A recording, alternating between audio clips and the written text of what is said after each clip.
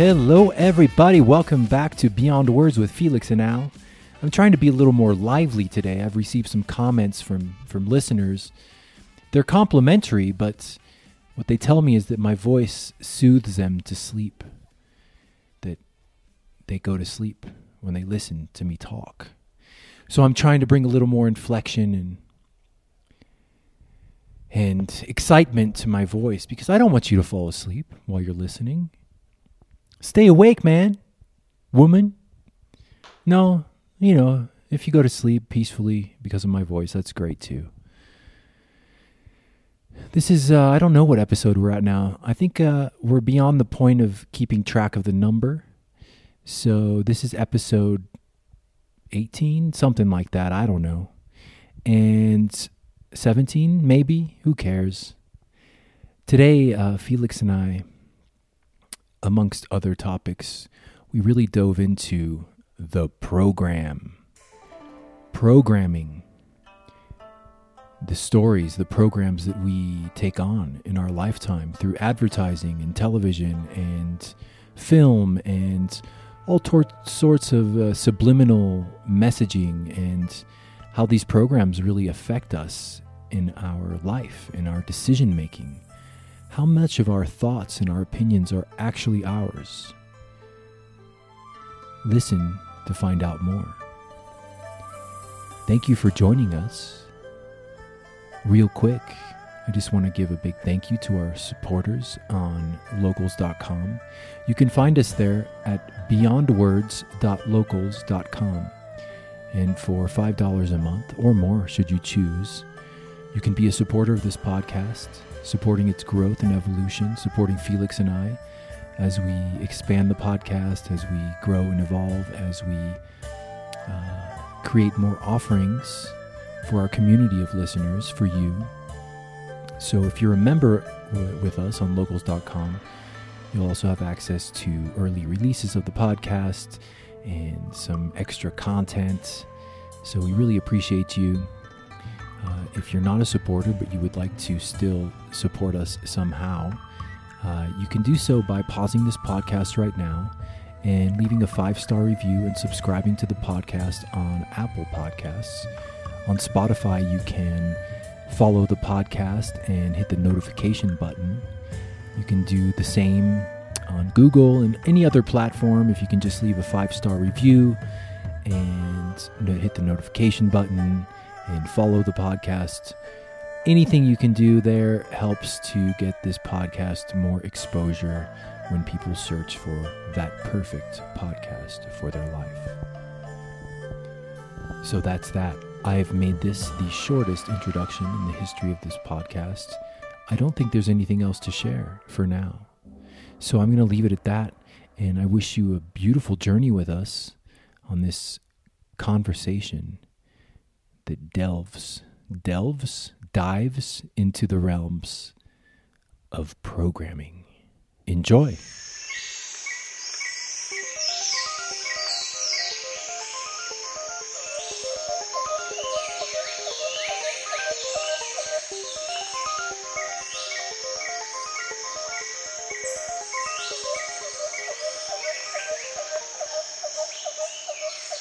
Hit it.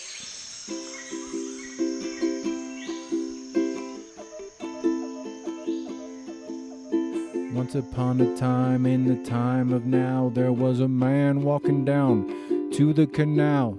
He brought a fishing pole so he could get fish, so he could eat dinner and no longer twitch, because he had a condition that caused lots of twitching. That's the nature of the man, it's true. He's standing in his kitchen preparing the food, and the fish came out looking mighty good. He put a bunch of spices, a little bit of salt, and a squeeze of lemon, and that is all that he needed to feel satisfied with his meal. Yes, here in this day and time, we just gotta eat here and there, supply our body with the nourishment it deserves. Yeah. Totally irrelevant and yet important, because the food that you eat becomes you. You are what you eat. Lentil soup is mental fruit. Ginger root is good for the youth. Fresh vegetables with the Mai Tao stew. Sweet yam fries with the green callaloo. Careful how you season or prepare your food, 'cause you don't want to lose vitamins and minerals, and that's the jewel. What comes from the ground is natural. Something, something, something, everybody's powerful. That's a quote from Dead Prez. They had an album, and in that album, they has a few really cool songs. Some of them are pretty intense, but I really love the one called Be Healthy. Be healthy, y'all. Says, gotta be healthy, y'all. Mm-hmm. That's how it starts. Yeah.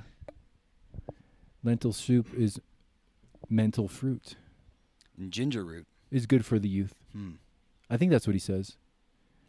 I'm pretty sure that's what he says. But, there's another song on the album called Happiness. And, they're balanced because they talk about the healthy food, but in Happiness, they're like, they got Guinness Stout in the freezer. Something about something, something. It's a beautiful day. Have a nice beer, So, balance. People often, they come and drink plant medicine and then they think that we just eat plant medicine diet food, which is bland and healthy, but bland and lacking in salt. And some of them are surprised to know that we too eat pizza. We too have beer. And not all of us, but you and I on occasion like to enjoy the fruits of life, the gifts of the planet to help us relax, enjoy. A good beer. You like beer? A good beer. What's your favorite beer?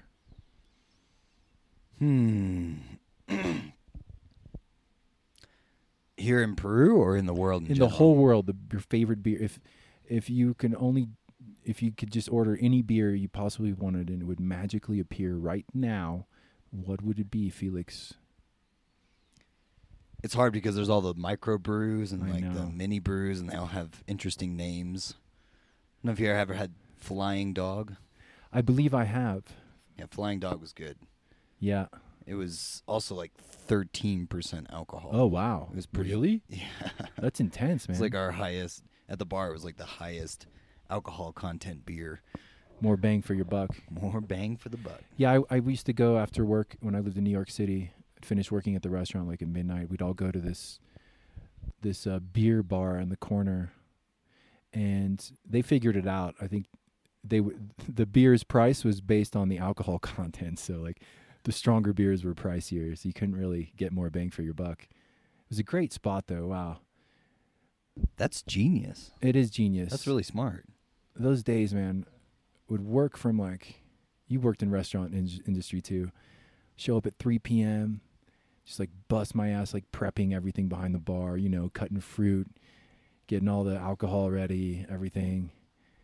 Customers start showing up 4:35, and then it's just, a Thursday night, it was just Friday night, Saturday night, just full on intensity until midnight, just nonstop, just running around carrying stuff, multitasking, cleaning cups while taking an order, while collecting money. It was insane, right? And then at midnight, I couldn't do this anymore. We would all go drink 5 beers, get home at 4 a.m., sleep till 11, try to go to the gym, and then repeat. Rinse and repeat. Rinse and repeat. And I would smoke a bunch of weed after the gym before getting on the subway to go to work.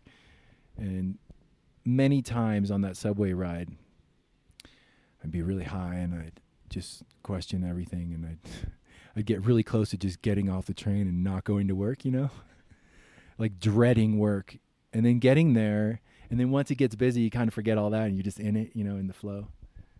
That was good. Did you enjoy working in restaurant industry?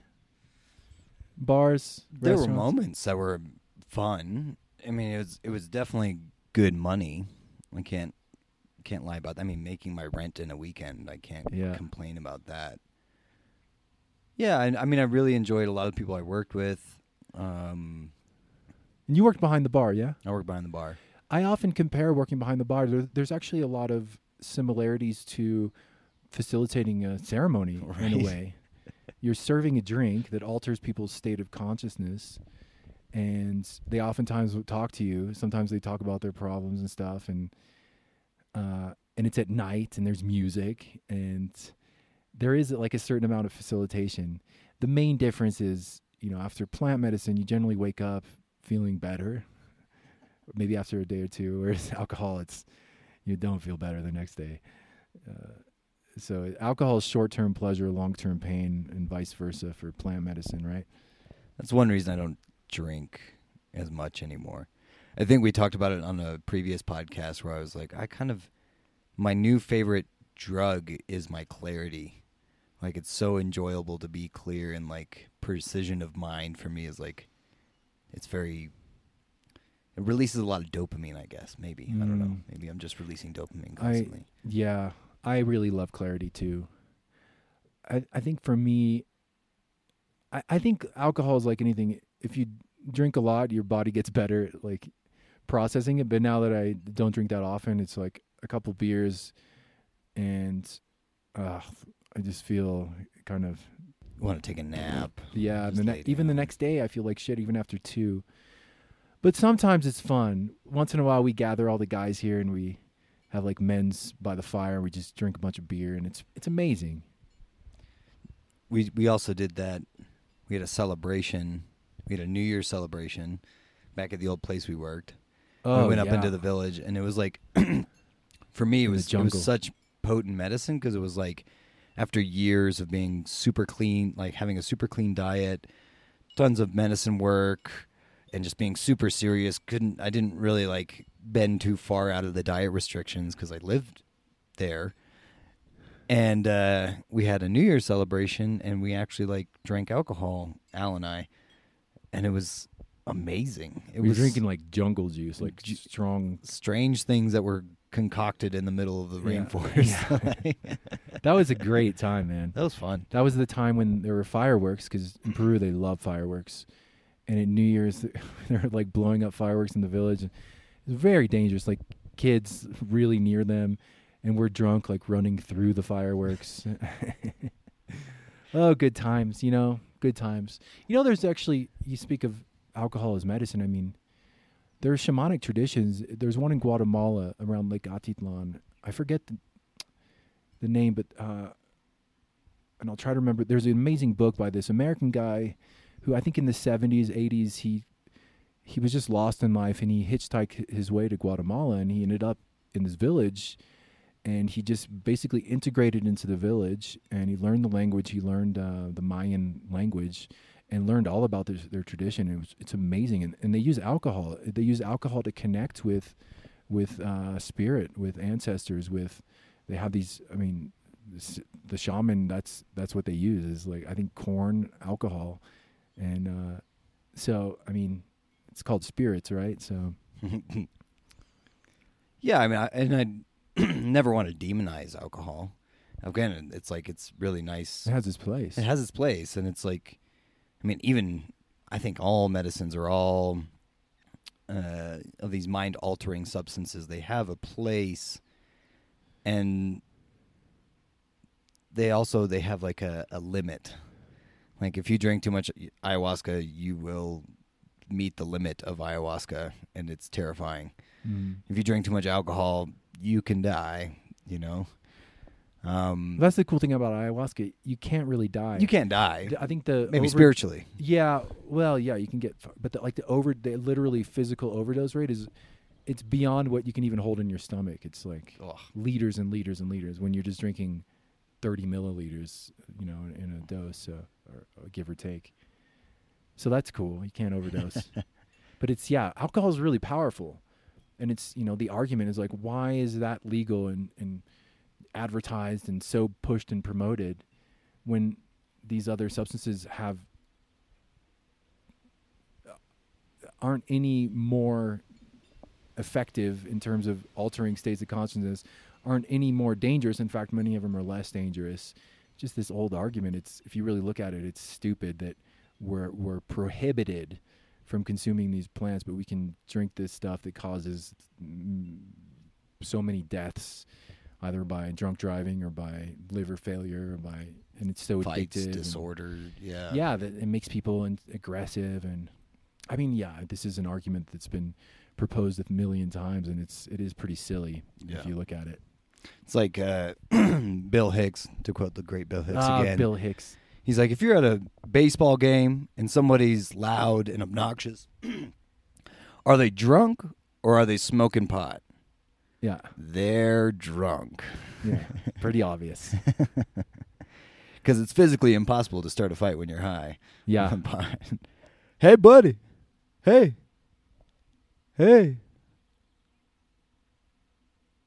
Hello. That's about as aggressive as it gets. I mean, it's pretty hard to get aggressive when you're... I mean, I've seen people aggressive on pot and... Yeah, but it's a different kind. Yeah. I mean, apparently a lot of MMA guys are now consuming cannabis before fighting. Like, they'll eat it, not smoke it. And I suppose... I've heard this, and I suppose at a small dose, it can really get you in your body, improve all types of awareness in the mind and the body, bring a sense of presence. So I can see how it could be useful, but you got to be careful because eating it, a little too much it's a bit too much. Well, it's one of the strongest psychedelics on the planet. When you consume it's a cannabis, totally different substance. Right. It has a totally different mechanism in the body, right? Yeah. It's funny, I've been doing like as a side gig, I do this content editing work, so I get like blog posts that are written for websites, and the blog posts, their only purpose is to like boost SEO, so just boost the standing in search engines. Like the more content websites have that mention certain keywords, right, the more easier they are to find. But this content is written by when it gets to me, it's written by people in India, most likely India, and it's cheap labor, but they're writing in English, but it's like Indian English, and it's really funny because one of the websites that I edit for is like a cannabis dispensary in Colorado, and so I get these articles written by Indian guys, I imagine, about cannabis and just the way that they write about it. And the other company, well, I'll share that later, but the way that they write about it, you can tell that these particular guys who are writing have no experience with cannabis. And so they're just writing a lot of like cliches about getting high and all this stuff. And I have to like edit it so that if anybody does stumble across it, it doesn't look terrible. And also if someone who understands cannabis stumbles across it, it doesn't look totally like a 5-year-old wrote it. So yeah, it's interesting. You know what my favorite beer is? What's that? Of all time? It's called Hitachino. I'm advertising it right now. They're not paying us, but Hitachino Brewery, if you're out there listening, I'm advertising for you. Hitachino White Ale. It's a Japanese beer. It's got a little owl on the label. It is the most delicious, amazing beer I've ever had. It's like kind of like a fruity pale ale, but it's like kind of creamy, but also really light, and the flavor is just perfect. And I don't really like heavy beers anymore, IPA, stuff like that. This one just goes down like a most delicious, smooth. There's something special about it. So people who can access it, I think in the States you can order it online. Hitachino White Ale. You were selling it to me. I was like, It's so good, man. Wow. I think Japanese people, like when they do something, they really do it right. Award-winning Scotch whiskeys from Japan. There's an attention to detail and a passion for the product that they create. You don't see in many places. There's a pride, and so they even take Scotch whiskey, just from Scotland, and they make it, and they win awards. I mean, with their methods. Have you ever watched the videos on YouTube of like ceramics makers from Japan? Or there's one woman who, what does she make? She makes chairs out of bamboo. And it's like been a tradition that's been passed down from generation to generation to generation. It's incredible. Wow. It's all done by hand. It's super precise. she doesn't have. It looks like there's no error to me. I mean, it looks like something that's been manufactured by a god. It's so perfect. Wow. There's another one. It's this 100-year-old lady who takes care of bonsai trees, who grows bonsai trees. Like Mr. Miyagi. Like Mr. Miyagi. Was he 100? No, but he sure took care of bonsai trees. He sure did. Made me always want to. I have a little mini bonsai over there on my wall. Oh, wow. Your bonsai looks amazing. Thanks, man. That's legit, dude. It's a real bonsai. But this woman has a 500-plus-year-old bonsai tree that's been passed down from generation to generation, and it's huge. I mean, it's not for a bonsai tree. It's big. It's growing over the side of the pot. It's just the most meditative, beautiful thing ever. Wow. It's almost like everything that's created in Japan is done with that, like you said, that precision, this meditative, one mind precision. Yeah. Yeah, there's a word for that. There's a word for, like, that I learned from this documentary, Jiro Dreams of Sushi. Have you seen that one? I haven't. One of my best documentaries I've ever seen. It's about Jiro, who's like one of Japan's most famous sushi chefs. And he has a Michelin 3-star sushi restaurant. And you basically can't even get a seat because it's just reserved years in advance. And there's like, 6 seats in this little spot. And his documentary documents every aspect of him. And he's probably 80 years old now. And from going to the market and selecting the fish and the detail that he's looking at in the fish to preparing the rice. So like he has, these sous chefs working for him, and a guy, I think it's like, will spend 10 years just on rice as part of the learning process to become a sushi master. Just the rice alone, right? The perfect sticky sushi rice. They'll spend 10 years just on that station. And yeah, really amazing, the attention to detail. And this guy, he just eats, sleeps, breathes his life is just that. And there's something in Japan, there's like a term for it, where basically your whole life, every aspect of your life is dedicated to this one job, one trade, and you master it. And that's all you do. And you keep mastering, you keep getting better and better and better. So he's been making sushi since he was like a teenager, and that's all he ever does. And you just watch it, and it's the most simple sushi. It's just like rice and a slice of fish, but every detail is it's incredible. You just look at the way he cuts it. I mean, every aspect, nothing goes unseen or unattended to. It's a great documentary. I don't know if it's on Netflix or what, but I highly recommend Jiro Dreams of Sushi, a documentary about sushi. I like that. Well, I think that's something we're lacking in most of the Western world, is like masters of a trade. Yeah. Or people who really desire to master a trade or an art form or something like that. There are masters of art. I'm not saying they're lacking. Yeah, Zach's awesome. Also, another listener of ours, Galen, does amazing woodwork. Mm-hmm. Amazing. Absolutely incredible. I want to post some on our page. Or Galen, if you have any pictures of some of the work you've done, please post it on the page. But you can see the dedication, the time, the energy that they've put into their trade. And it shows. And it's like, I think for me, I want to aspire to do that as well. And especially like... You are doing that, right? Well, yeah. I mean, it's this continual journey of perfecting this tradition, or learning to perfect as much as I can this tradition. But yeah, I think there should be some sort of aspiration. I think the problem is attention spans.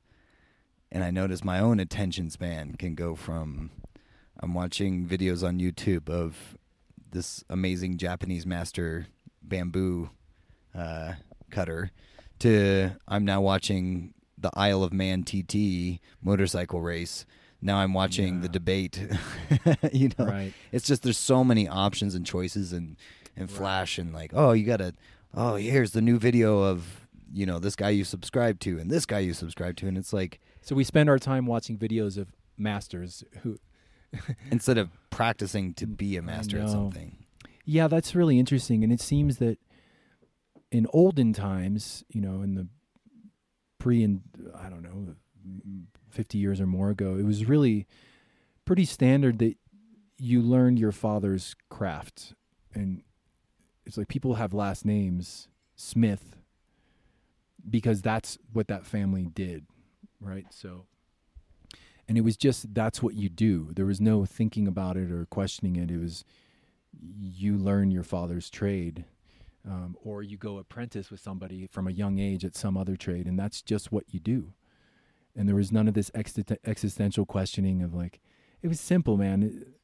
A lot of things were harder, and there's a lot of blessings we have now to be able to sample different things and learn different things. But sometimes I crave that simplicity of just, this is what you do, and there's not even a consideration to question it. And I think a lot of satisfaction and fulfillment comes from mastering something. And, you know, I'm 40 years old now, and it's just in the past few years that I've started craving, like, I want to master something. And sometimes I kick myself, like, I wish I had just stuck to something from when I was 15 years old and just not questioned it, not allowed myself to be swept away by all the temptations of all these different things and you can do. Like, just pick one thing and go for it. Obviously, my life wouldn't be where it is today, and all the amazing things I've learned and been exposed to as a result of the suffering that comes from not knowing what to do with my life. But yeah, there was a period where I was looking up schools for woodwork to just like go to a trade school and learn that, just woodwork. Or while we were in Europe, I was like, how am I going to make money? I thought about opening an ice cream shop and just going to Gelato University. It's actually a place in Italy, and just learning that. So at least there's jiu-jitsu, right? I think we're both, like, that's something that I just want to keep doing. And for me, mastery isn't even really about the outcome. It's just about a dedication to a craft or an art or a sport, and just continuously learning and growing with it. And I think that's, for me, that's like an anchor in life. And maybe we can become masters of podcasting, masters of the mic. We're already starting. MCs, masters of ceremony. Whoa, you already are an MC, man. MC. You're an MC of ayahuasca. I mean, from now on, people should call you MC. MC Felix. I'm Felix. I'm your MC, and it's time to drink some ayahuasca. Ready for some great plant techno tunes, some Icaros. But I think, I mean, I have this quote. I just posted it recently on my Facebook. It says, "Every master was once a disaster." Whoa, I love it. Right? I don't know who said it. I'll look up my Facebook and you'll find it. But yeah, I think it's the hardest part of the mastery is the starting. And it's like, man, if I want to learn how to work on cars, all I really have to, I could watch YouTube video after YouTube video, and it could actually teach me how to work on cars. I had this great book growing up. It was The Rebel Scholar or something along the lines. And in this book, this man, he would do a bunch of talks at high schools and whatnot. He was a high school dropout, and he wanted to learn how to program computers. So he went and bought a bunch of books on programming computers and learned how to program computers, and eventually became one of the main programmers for Apple and was making millions of dollars. And he would go to these schools, and he would stand in front of these students, and he would be like, I dropped out of school. I think, standard education is garbage because you can learn whatever you feel passionate about. You just have to do it. And that he would say, he said in the book, he said, I would stand there and watch the faces of the teachers go from smiles and excitement to see me standing and talking to them to dread, horror. Man, I tried to learn programming once. I got really bored. And that's what my dad did. Hey, Dad. My dad listens to our podcast. My dad is a master of programming. He's retired now, but in the old school tradition, that would have been my path. And I remember as a kid, he encouraged me to try, learn basic. But yeah, just wasn't for me. I tried recently too. I thought about, learning how to like programming for websites and stuff, and it's just learning lines of code. Yeah, like HTML or Linux. No, like back-end stuff, so more like Java and Java. Okay, Java's great. I mean, different. There are a bunch of different languages, Python, but I don't know. I'm the wrong guy to ask. But basically, now there's all these schools training people for that specifically, because obviously there's a huge demand. Everything's online now, and there's a specific kind of skill set of programming languages that you need to know. But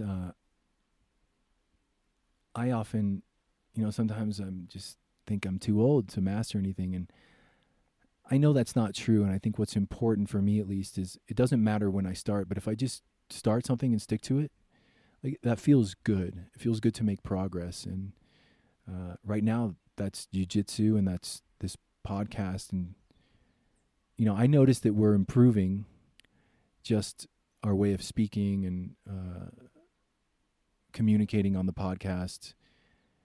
If you listen to the first one, there were more ums, there were more likes, there were more interruptions. So that's something to master. Right? I think that's a very valuable skill. But yeah, just dedicating to something, and it can be multiple things. A huge encouragement for me, though, is when I look on these jiu-jitsu groups and I see 70-year-old blue belts or 70-year-old purple belts. Amazing. And they might die before they're black belt, but they're in it. They're on the journey. And in the next life, they'll come back as a blue belt already. They'll be born with a blue belt. The umbilical cord will be blue. That's probably bad, actually. But I think about these things, too, because I'm about to have, speaking of umbilical cords, like, I'm going to be a father in about 7 months or so. And, yeah, I just think about, like, how can I encourage the child? Like, I think every child is different. Some kids is just like, when they're 7 years old, they start playing soccer and they're just obsessed, and it's pretty easy. You're like, all right, let's go with that. And you encourage that and you support it. But I don't know. I just think about how, like, what's the role of a father in terms of guiding the life? On one hand, like, being strict and like pushing the child into just master something, and he's going to resist sometimes, or she, and sometimes she won't, but just like really, really, or just leave it open and let the child just like jump from thing to thing and discover, all these questions. But I think that answer themselves once it happens. Like, people say, yeah, once I became a father, you just do it, man, and you'll make mistakes, but you just do your best. But yeah, it'd be cool to at least play a role that encourages the child to really find something, a passion, and just go with that, and fail. We talked about failure, but encouraging the child that failure is good. That means you're learning and growing. Yeah, I mean, there's 10,000 books on parenting. There's so many books on parenting. Nobody knows how to parent a child. I mean, sure, we can do our best in all circumstances, but it's like, working with people in a sense of like healing, there's always some kind of trauma in the child's life, no matter what. Even if it's like, my dad didn't look at me, or my dad didn't come home one night, and then whatever. And it's like, that's not really in our control. Maybe we had to work late, or maybe, the dad was distracted by something. But it leaves an impact on the psyche. It's like, it's such an interesting thing to raise a child who is watching and absorbing the entirety of its environment. So it's like, when you have a child, it's like, what do I want to put into these programs, especially these earlier programs for this child? And I love what you said about it's okay to fail, and it's okay to, I like the openness aspect. And I appreciate that, my mom and my dad, they both supported this open-ended, like, whatever you want. I mean, my dad was more kind of pushing me towards military and, armed forces, non-civilian lifestyles. But at the same time, there was still this sense of, like, honestly, whatever makes you happy, go for it. And I appreciate that. Yeah, that's how my dad was too. He always and continues to encourage me, even if I, moving to Peru, pursuing ayahuasca, that was not what he expected, or he didn't even know that was a possibility in life. But, he would say, like, I don't really understand what you're doing, but if whatever makes you happy. So I think that's great. And that kind of encouragement and openness, I think it's a new way of parenting, where it used to be you kind of enforced what the child's going to do. Even arranging the marriage, some traditions still do that. Times have changed, man. Yeah. There's like never mind. I don't want to talk about that. Well, I'll give you a question in that. It's, if you could look back at your life as a child, if you could imagine the perfect childhood, what would that even look like? I would be the greatest baseball player of all time by now. I would have just only played baseball because I loved it. But we moved to France and there was no baseball. I introduced baseball to France basically. And I don't know, man. My childhood was perfect because this is where I am. We talked about this before, but everything happens for a reason, and I recognize that. So sometimes I do. Sometimes I think about, in my next incarnation, like, what would I want that to look like? And I would love one incarnation of being the greatest of all time at a sport, maybe baseball. But I envision it like I become the greatest of all time, but then I use this platform to, like, help people and, like,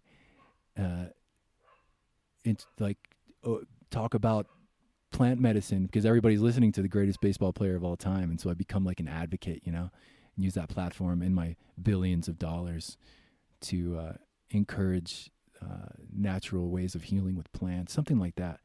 But it would be cool, man, to be the greatest of all time.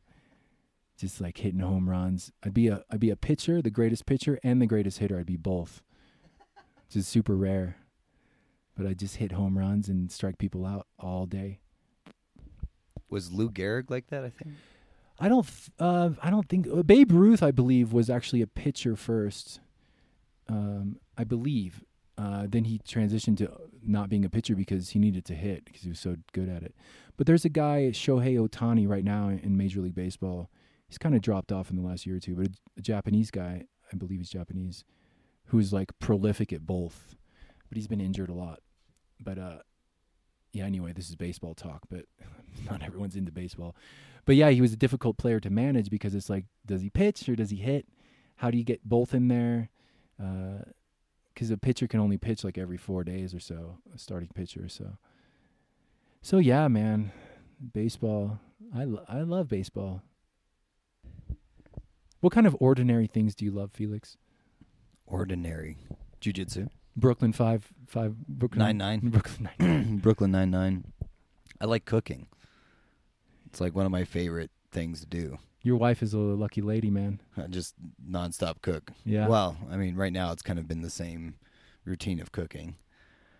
Ordinary things. Gangster rap? I don't know. Yeah, that's cool. Yeah. You're a big Wu-Tang guy. I love Wu-Tang. You can pretty much recite their entire collection. Oh, you don't even get me started. Wow, it's amazing. It'd be addiction. It's an addiction. Everybody, Felix has the most incredible memory. He memorizes, as you know, he quotes sometimes people, but he memorizes verbatim lines from films, movies. Is your memory photographic or like it is? It's photographic, yeah. So when you memorize like lines from a song, do you see the lines or do you hear the song in your head? More hear it. So you have a little bit of both. It's the movies that's the easiest to remember because it's like you see the image or the scene and then you have the whole context for the scene. Yeah. And you remember what their intonations are. Do you find ayahuasca's improved your memory? In In some ways, yes, and in other ways, no. In some ways, yes, because like seeing a clarity of a situation or a thing, absolutely. But the attachment to it is a lot less. So it's like I almost like kind of try and let the memory go more instead of like holding on to each. Because it happens sometimes where I remember this as a kid especially, where I would see somebody's face and they'd be angry, and I'd get a snapshot of their face in this freeze frame of their angry plus the words, and it would just repeat over and over and over and over and over again in my head. And I was like, ugh. And it was painful like that. And so as I started working with plant medicine, I realized I didn't necessarily need to hold on to negative impacts so strongly, I should say. And so now it's sharp, it's clean, but it's also like, do I really need to remember them? And like keeping more space and just being present instead of like keep bringing this repeating loop of whatever incident. So, yeah, if that answers your question. Yeah, it does. Yeah. Memories are fascinating. Like there's so much stored in this, I guess it's in our brain, but there's so much there. Plant medicine showed me, like it brought up memories that were so vivid from so long ago that I hadn't thought about. So they've just been sitting there stored somewhere, and those memories were activated. I found that a lot of times in my diets, I would find myself just going down memory lane and just like replaying my life. But oftentimes the memories, I would be replaying my life, but from a different perspective. And a lot of times, like difficult times that I had, that part was erased from the memory, and I only saw the memory as like a great experience. So often in diet, sometimes I would go down memory lane of my time in New York. When I was in New York, I spent a lot of time depressed, and it was a struggle and confusion, depression, existential angst, not knowing who I am, what to do with my life. But the memories replayed, and I was just having a blast and having good food, good times with friends. And it was almost like the medicine helped to repaint my past in a way and integrate it all. And yeah, so it's like I'm reliving my life through the lens that I currently have, which I think plant medicine has really helped to kind of clean it up, the lens. So I'm seeing things differently. And sometimes it was painful because I would sit there in a diet. Oh, it's hot in the jungle, I'm like, and I just escaped these memories, and I'd be like, oh, I just want to go back in time. Just want to go back to New York and eat good food and go to the comedy club. And I'm sitting here in the jungle. And so I found myself using it as an escape mechanism too, right? And my maestro, sometimes he would remind me, like, he'd be like, that's just the mind, try to do these practices. Like you really, it's all about presence as well. So, but I would spend hours, man. If there's nothing to watch and nothing to read, I just often find myself slipping down memory lane. Reading your old memories. Yeah, exactly. Basically, or watching them. It's more like a movie. Well, I spoke about Michael Talbot on a previous episode. Michael Talbot wrote the book A Holographic Universe. And he also has a talk on YouTube called The Holographic Universe. But it's really interesting because there was a scientific study done on lab rats. And this man was trying to discover where in the mind memories were held. So what he started to do, and it's a bit gruesome, but he went into these lab rats and started cutting out pieces of their brain. And so what he found is that he could keep cutting out pieces of their brain, but they would still remember the maze that they had learned. And there came a point where this mouse was limping, it could barely move, it could barely open its eyes, but some part of it still remembered the maze. And so his theory was that memory is actually holographic. It's not like it's not a location-based thing, or it's in the entirety of the mind, because the whole mind lights up through experience, this psychedelic experience of life. This trippy experience that we're in. And there was another book I read. It was How to Hack Your Mind. And in How to Hack Your Mind, this man was talking about how when he was 12 or 13, these bullies came out to beat him up. And he had recently been watching Bruce Lee, all these Bruce Lee movies and reading Bruce Lee books. And in that moment, when he was threatened with the potential to get beat up, all this memory, all this information of Bruce Lee and his movements came back, and he actually beat these kids up. And he went into this kind of trance state, he says, but he felt like he was Bruce Lee. He was like embodying or channeling Bruce Lee. And so it's like the further idea of this holographic memory is not necessarily that even your memory of your lifetime now is this linear thing that you're connected to, but you're actually connected to the memories of all beings around you somehow. All information, all past, present, future ideology, memories, experiences as before.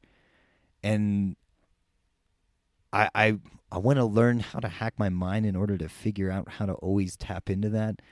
Again, we spoke in our last podcast of like experience of having these extreme connectedness based ceremonies with plant medicines.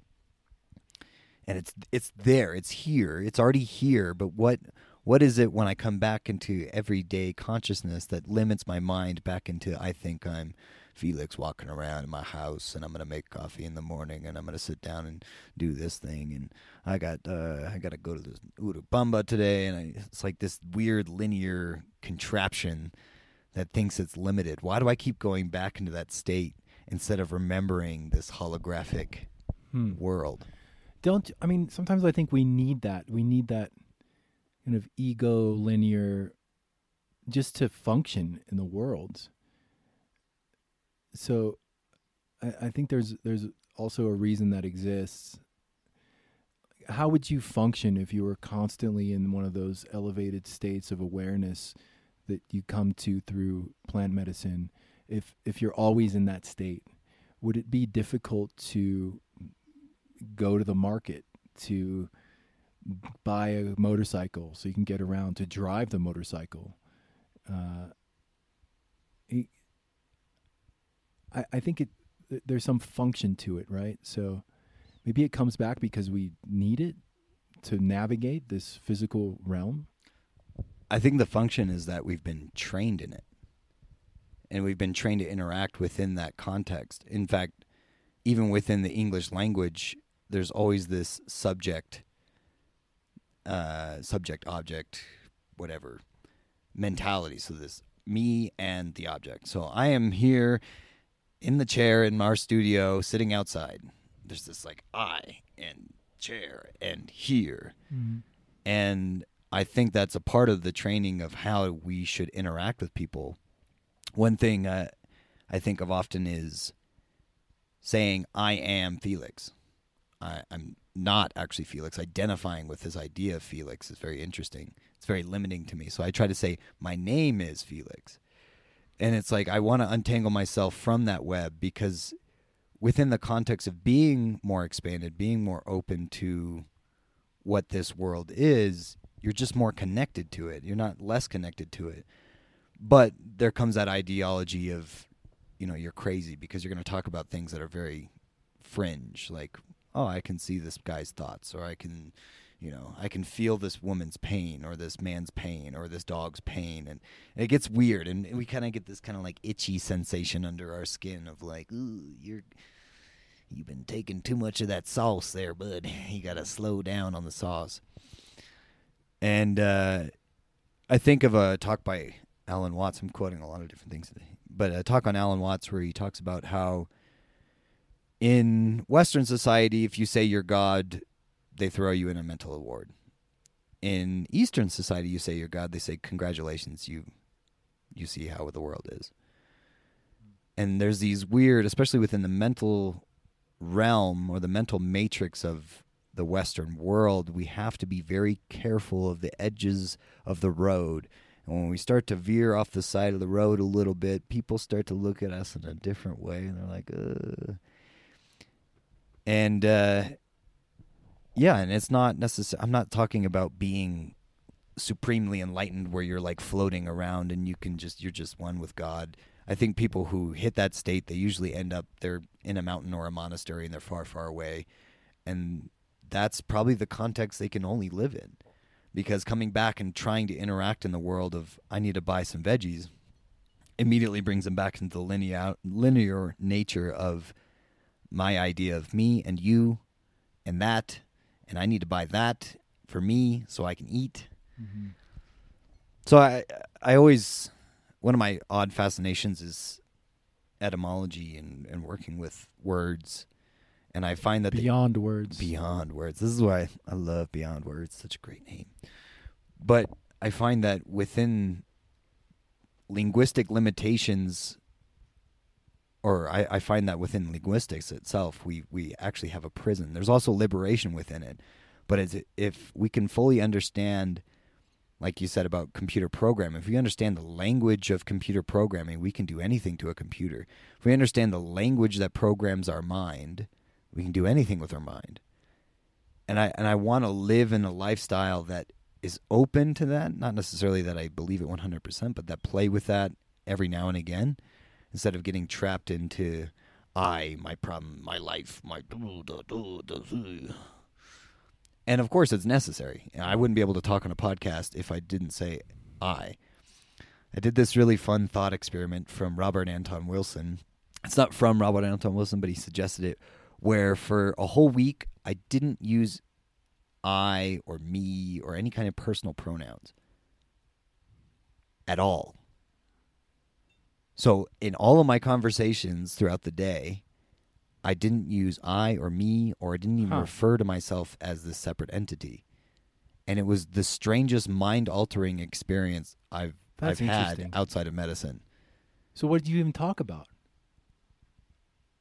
Well, talked about life. So if I'm like, Felix, are you hungry? There's a possibility of eating. Yeah, absolutely. Huh. Felix, how are you? There are sensations here of oh my god, joy. It's really challenging. It's challenging also. It's hard for the listener too. Yeah, no, refer to yourself, man. That's right. Really interesting. It's just as a game, and it's like I want to play these mind games with myself because I want to bend my mind in different shapes so I can see from different angles. But what about your mental dialogue? I imagine you Same. like me. So you even catch yourself. Yeah. If your mind's like, I'm tired. Yeah. You're like, no. There's tiredness. There is fatigue. Or sleeping sounds appealing. Let's do the rest of this podcast like that. Poor people would be like, I'm turning this off. This is so confusing. There is confusion, yes. It's a fun experiment. It's a fun experiment if you want to see how to bend your mind into new realms of through language. There's another experiment that I do recommend everyone tries, whatever. This also comes from Robert Anton Wilson. It's called he says it's I squared. It's intelligence examining intelligence. And it's utilizing, or what he has a different name for it. Anyways, he says everything in your life, never say a definitive about something. Like, it's cold outside. You say, it may be cold outside. It may be, I may be hungry. Mm-hmm. And when we use less definitives, we start to enter this world of Tibetan Buddhism where you're in between. Like it's almost like Bardo state. Nothing's definitive. Or this state of quantum physics where it may or may not be. The grass may or may not be green. Well, it's not green to me. I'm colorblind. Exactly. So it may or may not. So I start to step into this world where reality is less solidified. Nothing is definitive. Yeah. And again, just as an experiment, if you try it for a day, if you try it for 2 days, you start to allow reality to be more fluid and more open. Huh. That might be interesting. Maybe. Huh. I love that, man. I love that you do that kind of stuff. It's like you don't need mind-altering plants or psychedelics to actually enter an altered state. You can do it simply through manipulation of language in your expression and your thoughts. But it's like the little comment I made of the psychedelic experience of life. Man, we are in the most immersive psychedelic experience. It's so strange. This whole thing is strange. Totally. That brings to mind, like when we facilitate retreats and people are sharing about their experience, and we always frame it, generally like the facilitators where we worked, it's like one of the guidelines for sharing is to only speak in the first person, I, because what often happens is, so I'm sharing my experience. Yeah, the medicine was amazing, and it showed me that you really need to just really breathe and be present with what's coming up, and you can just relax and and so these things that we do without really thinking about it also kind of completely give a different feel of what we're trying to express. And even now I'm saying we, but the encouragement was to actually really own it, because if you say you or we, you're basically defining everybody else's experience. And I see a lot of that in the dialogue right now, just in like political dialogue and stuff, where it's like, we need to do this, we need to heal, we need to come together. It's like, and I'm thinking like, well, you don't need to tell me that, like, not that I'm healed but it's just this enforcement of, we all have to, and I don't like it. Well, it's almost like this person is assuming they already speak for everyone. Or this person is, and I try to do this on the podcast too. I'm aware of because it's like this natural habit. I do it all the time. Yeah, I say we a lot. Yeah, like we, and maybe I refer to you and I because we have similar lifestyles. Yeah, you can assume that I probably agree with you. I can assume, maybe. Yeah. But I shouldn't make that assumption that, and that's why I think it's challenging when we select leaders, period. Any kind of like, and we talked about this with gurus. So we did talk about this. Well, that's a legit use of we, because right. We actually did. We actually did speak of this. We talked about gurus and this putting our faith or our direction of awakening or our what we should do with our lives on somebody else. And why am I already doing that? Why would I ever want to give my freedom, my liberty, my random weird life to somebody else's hands? I know, man. It's like there's, in the States now, it doesn't matter what side you're on, but it seems that Biden has won the election, and there's people that are that like 3 weeks ago were just expressing how horrible everything is, and they were just miserable and depressed and angry for the past 4 years. And now they're dancing in the streets and just like jubilation, and like they're so excited. They're a different person. And it's like all of that because of some dude you don't even know is now the figurehead of your country. So your whole life and how you feel is dependent on who is the president. Whew, that's a roller coaster of a life. Wow. Because I know for myself also, especially in the past, had a tendency to pin all of my hopes and dreams on somebody else, on an outcome. And the recognition that it doesn't matter who's in charge ultimately. I mean, my happiness is determined by me and how I respond to life, and where I pin my allegiance, really. And ultimately, I pin my allegiance on what I perceive as God, or the deep knowing within. Because we can't even really pin it on, at least for me, like I can't even pin it on my wife. My happiness can't be determined by my wife either. That's called codependency, right? And I've been down that road before too. And my current relationship, I'm really blessed to be with someone who also sees what that is. And it's been a navigation of that as well, for me at least, of learning to hold space for my wife's experience while still maintaining my well, in some ways, not being swept up by it. Like, my allegiance ultimately is not to any human being. I love human beings, but all my hopes and faith and the meaning of my life is not determined by other people. And so we just see this with these elections. And 4 years ago is, another side of people. All of a sudden, everything is perfect. But it's just, what happens is a few days or weeks go by, and everybody who is now super happy about the new president forgets that they had pinned all their hopes and dreams on that, and then the old misery and patterns slip back in. And so then, when that happens for me, then I have to try to find something else to blame that on, because it's really also just wanting to find a reason outside of me for my suffering, generally a person. So, this autopilot mode of just going around and just trying to find who to point the finger at for everything that's wrong with my life.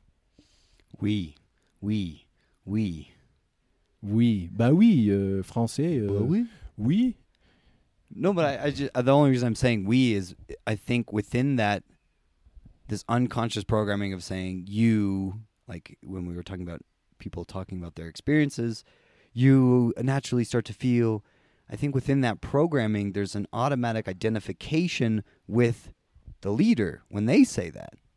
If you agree with this person in some form or another, you start to agree more and more, or I start to agree more and more with, I identify with you. Because it's we. Oh, you included me. Right.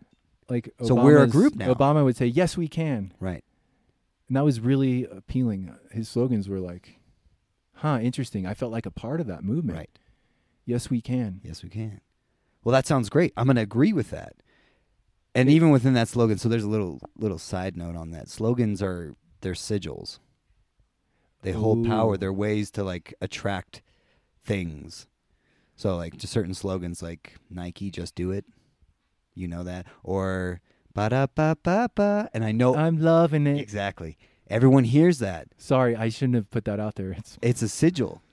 It's something that attracts your mind like a fly to a magnet to identify with this.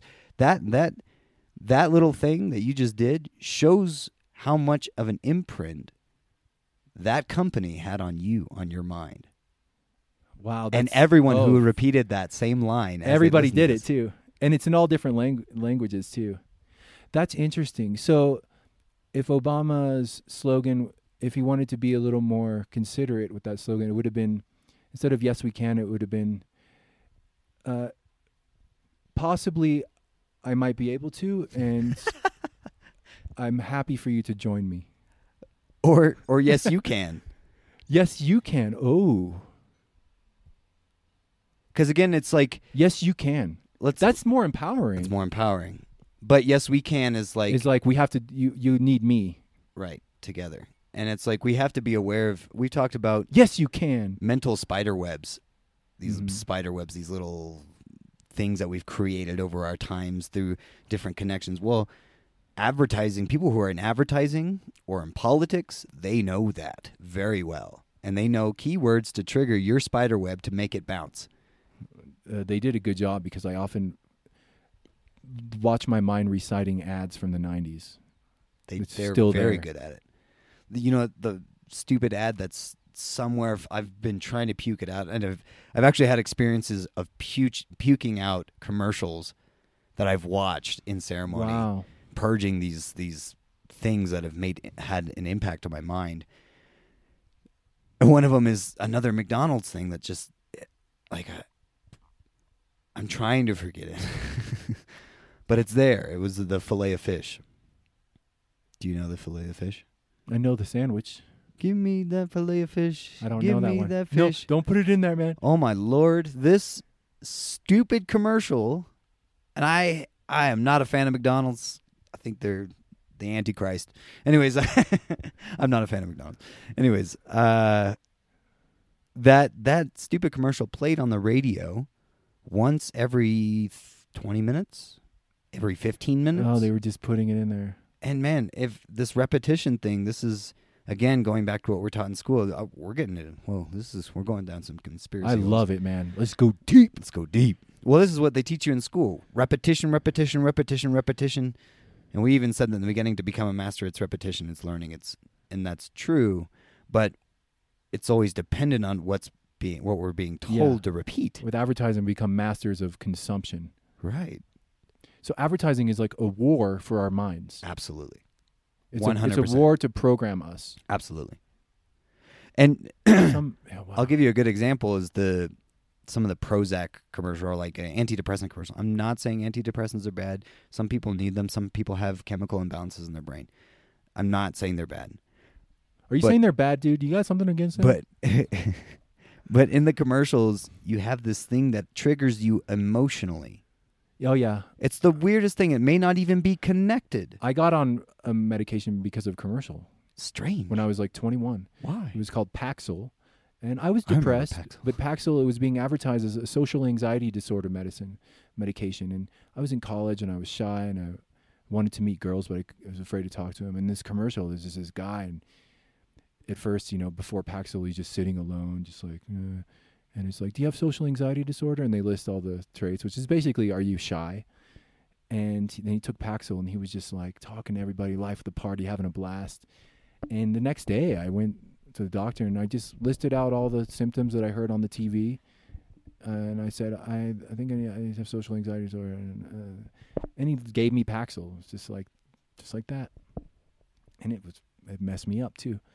It did help, though. For a minute, but it was just masking a deeper thing that I needed to learn and grow through. So yes, it's so obvious, and yet I rarely take the time to really consider what it is, and it's just programming. A lot of commercials, you'll notice, don't even really have any value. They're not interesting. There's no artistic value. It's just to get it in there. And how that impacts, well, if I'm at the supermarket and maybe for the past few days I've been seeing an ad for like Folgers coffee, whatever. The best part of waking up is Folgers. So I'm in the aisle and I see this selection of coffee, and the ad might not even come to mind, but the programming is subconscious, and in the moment I just select Folgers for no apparent reason. I don't really think about it. I'm just like, they're all the same. I'll take this one, Folgers. But what actually is there's a subconscious trigger happening because it's been embedded in there. And somewhere in me, there's a belief that the best part of waking up is with Folgers in my cup. That's really fascinating. Or you're driving on a road trip, and there's, like in most small American highway towns, you have options of fast food. That's it. So you see all the signs popping up on the horizon. You got McDonald's, you got Burger King, you got Subway, KFC. And maybe, that ba-da-ba-ba-ba is just back in there. And that's what's actually bringing me to the Golden Arches, which are also designed. I mean, there's so much symbolism in the Golden Arches. I mean, wow. So doesn't even matter what they sell. It's like, that's why advertising is such a huge industry. It's how do you get into our brain? But and there's an amazing South Park episode on advertising. It's incredible and it's deep. It's actually really creepy. But in this thing, in this episode, I can't remember who character was, but they were on their computer and all these... Oh, it was Stan. Stan was on the computer and these ads kept popping up for these new guitars and new shoes. And they were trying to get this information online and they were looking for it. And then this new ad would pop up. Oh, I'll get these new shoes. And then it would do a cutscene and all of a sudden they're at the shoe store trying on shoes, eating ice cream. And I think it was Jimmy started to see that there were ads in everything. And then there were ads in people. People became living ads. Have you ever enjoyed a product so much that you just had to sell your friends on it? Man, you really got to try this beer. Hitachino White Ale. But there's no commercials for that. It's genuine experience. That's the best kind of advertising. Great. Someone but it's the best kind. it. It's the smartest. It's the most ethical too, I think, because someone believes in your product, so they want their friends to also enjoy it. And I'm not saying it's necessarily wrong. I mean, it's a kind of a way to make money today is advertising, but it's like there's something in that. There's something in that, the thing that ads are getting smarter. They're getting more intelligent, especially as we hopefully become more intelligent or more aware or more whatever. It's like the ads have to find new ways of to getting hack in. Yeah. So, man, it's really, I mean, this is a rabbit hole, but like how much of our decision making is just purely programmed, especially when it comes to purchasing products and things like that. But maybe even in other areas, it's like these things we don't really think about consciously. We just make choices. Like we're also programmable computers. So we have this free will and this creativity that we can tap into, but we can also go into program automatic response mode, and which is, you know, a program created by, for me, years and years and years of television as a child, and probably even now we're exposed to ads without even knowing it, right? There's just subliminal advertising, there's billboards. So even driving down, there's a billboard, you don't really even read it, but it enters. The memory captures those words, and there it is. Well, the main part of your eyeball, the iris, is your conscious mind. It's your conscious awareness, what you're looking at. The side, your peripheral, is all subconscious. This is why sometimes you'll subconsciously reach out and grab something as it falls and you won't even know, and you're like, oh, I've got superpowers. Actually, no, you tapped into a greater part of your mind, a more intelligent part of your mind that grabbed the cup before it hit the ground. So when you're driving down the road and you're looking straight ahead and you're watching the cars, still out of the periphery, you'll see that sign for McDonald's or Burger King. Oh, wow. We've talked about this before, but, you know, I've had a ceremony where 80s cartoons are, like, coming up. I'm, like, purging He-Man. I used to watch He-Man. And, I don't know, a few months ago, I went on YouTube and I just watched some of these cartoons I watched as a kid. They're all there. He-Man, Transformers, GoBots. There were many others, Thundercats. But I watch them, especially He-Man, I'm like, it's just so weird. It just, conspiracy alert, conspiracy theory, like, was there some kind of intention behind that in order to program children? I don't know, but it's so dark, that show. And all these cartoons that I watched, a lot of them were made by the same guy. He was behind all these really kind of shitty 80s cartoons. But the kid's mind is so malleable and so vulnerable. And back then, I mean, there just wasn't awareness. What parents did is parents parked their kids in front of the TV and just, I trust it's Saturday morning cartoons, but the messaging that goes through those cartoons, that gets absorbed at a crucial stage of development, it becomes the program, the operating system of the child. I don't know how He-Man affected me, but I think that it probably gave me some kind of a dark outlook on the world in a way. That show, the whole time, it's nighttime and it's thunder and lightning and there's scary ghosts and then this He-Man who says, I am He-Man. I am He-Man, master of the universe. I think the biggest thing with any kind of media consumption is what it does to the self-image. So we compare ourselves, or we want to be like He-Man. This character. We want to be skinny like the magazine says we should be. We want to be muscular like the magazine says we should be. There's an image that is sold throughout all media that is, this image of what? You need to be something else. I literally cannot pick up magazines. They actually make me feel ill. Even if they're like well-intentioned, they still have this edge towards you need to be something different, self-improvement. Here's the better aspect of you. man, the better aspect of you is going to be discovered by you, by yourself, in your room, when you're reflecting on yourself and what makes you happy. Nothing else. Doesn't matter what it is. It doesn't matter if it's the new iPhone 12 that looks super cool. That's not going to make you happy. Sorry, it won't. Period. A brand new shiny Corvette, whatever, or Ferrari. Woo! Great. That's not going to make you happy. Period. Sorry. Sorry, not sorry. For a minute, maybe. Cool. There's a dopamine rush. Yeah. This is the thing in buying things. This is why you see so many new. Only today, all big sale. These things are utilized to trigger your dopamine buttons. Facebook is utilized to trigger your dopamine buttons. Instagram, same thing, dopamine buttons. Little video games, same thing, dopamine buttons. If we know how to push dopamine buttons, if you knew how much dopamine controlled your life, you would probably just become a monk in a cave and never want to do anything ever again. I mean, it controls everything, right? Everything. Are you hungry? There's a possibility of hunger. What do you feel like eating? Well, what's going to trigger my dopamine the most? Salty, sugary, snacky. What is it? So, anyways, if anything we can synthesize from all of this is the necessity of self-programming or deprogramming.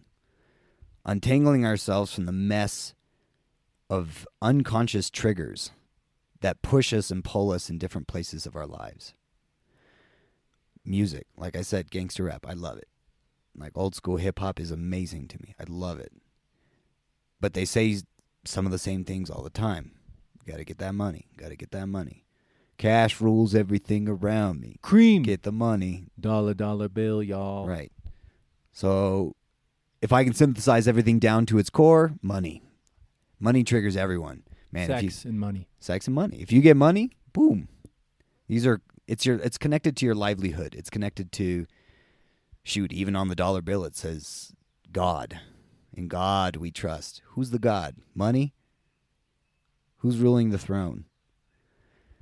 And I listen to this one guy occasionally. He's pretty amazing. He hits some key points a lot. His name is Seven Bomer. Seven Bomer says there's a throne in your head. And our whole life is dedicated to fighting to put ourselves back in that throne in our head. But somebody else is ruling it for a lot of people. McDonald's, money. Advertisements are in the throne, money. Sex appeal. Leaders of state, country, whatever. Leader gurus. Joe Biden's in the throne. It doesn't matter. There's somebody there, and sometimes they're an amalgamation of all these different products we've consumed or ideas. Some of them we've willingly put there, and some of them they were kind of put there because we absorbed advertising and messages and programming. That's a really useful image. I wonder, as a practice, to just visualize yourself getting into that throne. Every time I do, it's like trying to push somebody out of it first.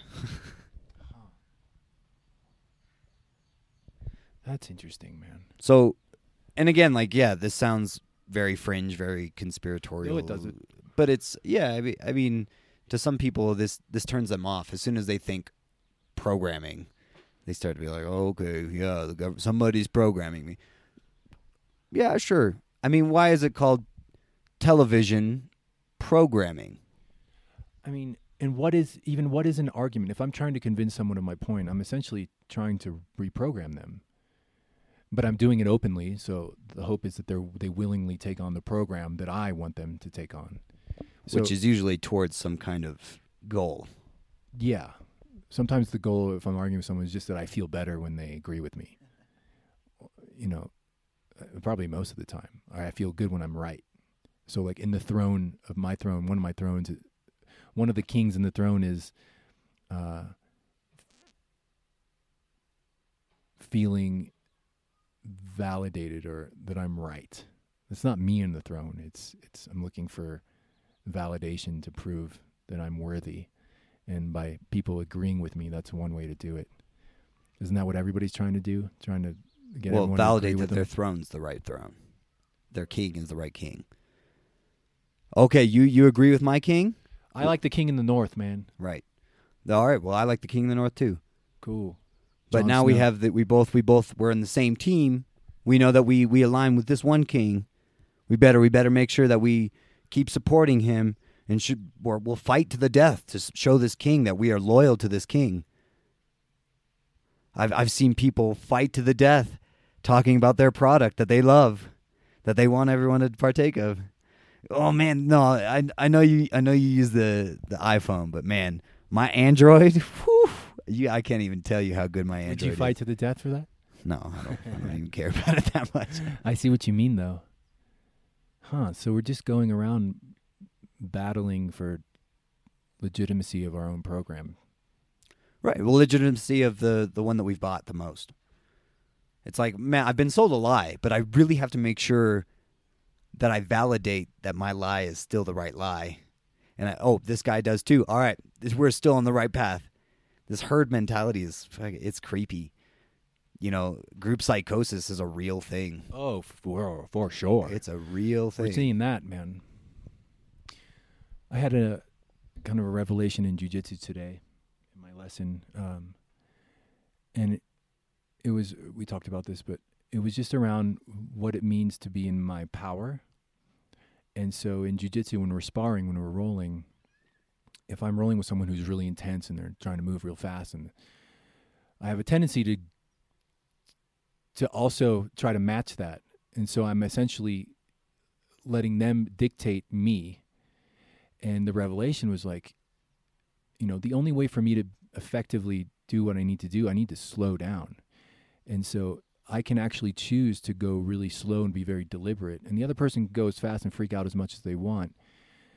But there's something about that's power. It's like being choosing my pace with it. And the best jiu-jitsu people are the ones that determine the pace. They determine the flow. They hold that power. And how often in life are we giving that away? Putting someone else in the throne, letting them determine the pace of life, letting them determine what's good and what's not, what we need, what we don't need. Jiu-jitsu's, we always talk about this. It's just such an amazing metaphor that applies to all areas of life. It's all mind, in the sense that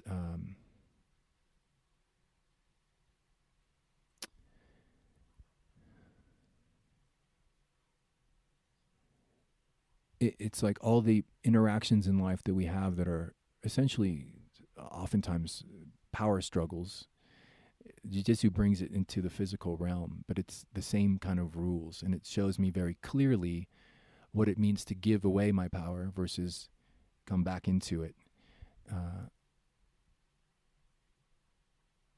And so, that's what I'm learning now, is to just determine the pace for me, not let the other person determine how fast or slow this goes. Our teacher, Chase, he's a very deliberate, slow jiu-jitsu guy. He doesn't thrive on athleticism and quick reactions and all that. He sees very clearly what's going on, and he'll even telegraph it in, like he's going to choke me, and he's going to go very slowly about it, and I'm freaking out, and I see it coming, and then there it's done. So I think that's a really, really important teacher that I think just relates to all of this. So how can I, Felix, undo some of these programs? And why would I want to? Because I feel pretty good. Whoa, that's deep. McDonald's commercials running in the background, but I'm all right, right? Why would you want to? Well, I'll answer that first. You would want to because your mind is not your own. Mm-hmm. If I am literally consuming hours upon hours of television programming, hours and hours, days and days, I'm literally starting to embody this programming of how to see the world. Like Bill Hicks said, you ever watch CNN headline news for any extended period of time? It's the most depressing fucking thing you will ever do. War, famine, death, AIDS, homeless, depression, recession. And you look outside your window and where's all this shit happening, man? Well, they want that to be your life. There's a, I don't want to say they. There's a mentality that comes through consuming that layer of media. Like if we're afraid, then we can be controlled. If we're afraid, if we think that China's going to bomb us or North Korea's going to bomb us, or that we're going to get murdered because that's all we see on TV. I'm scared. I probably shouldn't go out of my house. I probably should always watch my neighbor. I probably should make sure I can trust people. So that keeps me from being in my own throne. Instead, fear is in the throne. Man. And I'm a subservient citizen. And that's the biggest thing. That's why we should take it back, because 90% of the programs that are fed to us are fed through fear. Why are horror movies so popular? I mean, don't they just... Yeah, I don't know why. I don't know. I hate them. I hate them too, but they are. People love them. Why is Halloween such a You used to love them, right? No. You never liked him? No, I never did. Think of my memory and think of what happens when you see something terrifying and you get to repeat that over in your head. So even, I mean, this is funny. It's an adrenaline rush, right? It's a dopamine. It's a type of dopamine, but it also comes with stressors, and like it triggers a lot of different buttons that aren't necessarily good buttons to trigger. And for some reason, people like to be afraid. It's an addiction, and that's why people ride roller coasters. That's why people do things that give them a thrill. This like, I'm gonna die. I'm okay. There's a heightened adrenaline state. But man, those images stick in our minds, whether we're aware of it or not. And I shared the example of somebody who came and worked with me, and they sat down, and I saw all of these horror figures, like the clown from It. I've never seen the movie It. I've seen that stupid clown all over the frickin' internet all the damn time, but I've never seen the movie. I see that stupid red balloon and all these stupid pictures, but I've never seen the movie. And it's coming out of this person. And other horror movies, Saw, and all these weird, like, violent, terrible, dark movies. And they have an impact on my mind. I remember being a kid and watching A Sixth Sense. To me, that was one of the scariest movies I watched. Because I didn't like horror movies. And I still see it in my mind to this day.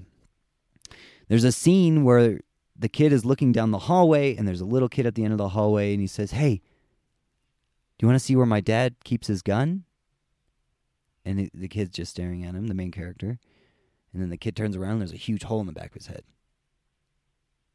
And I see that, and I'm like, oh, and it's freaky. And man, you know what? My initial hesitation of meeting spirits was my fear of ghosts from movies, from books, from, I don't know, Goosebumps. I read Goosebumps as a kid. I don't even know why. I didn't. It's strange. So, from a personal perspective, I wanted to free myself from any kind of external influence. It doesn't mean I'm not perfect at this. I'm still freeing myself from all these influences. I'm still untangling myself from all these influences. But I want to be as free as possible, which means being able to touch on all these different ideas and believe them and then disbelieve them. And an incredible practice comes from, I can't remember the book right now. It's from Egypt. It's either the Book of Thoth or the Emerald Tablets or something like that. But in this book, he has an exercise of taking every idea that's in your head and balancing it with the complete opposite. And that's a way to start deprogramming yourself, because everything becomes neutral. Yeah, you neutralize the thoughts with a counter thought. Even if they're good ones. Interesting. That's one way to do it. Huh. So, I what I get from this is just a reminder of how important it is to really be aware of what I consume with media, especially because I believe that, like that scene in The Sixth Sense basically causes the same response and trigger in your brain and body as if you actually saw that. The difference would be that in a movie, at least for me, there's a part of me that's like, oh, it's just a movie. But immediately, it's the same mechanism that's triggered, and I can only imagine, like, what would I be like?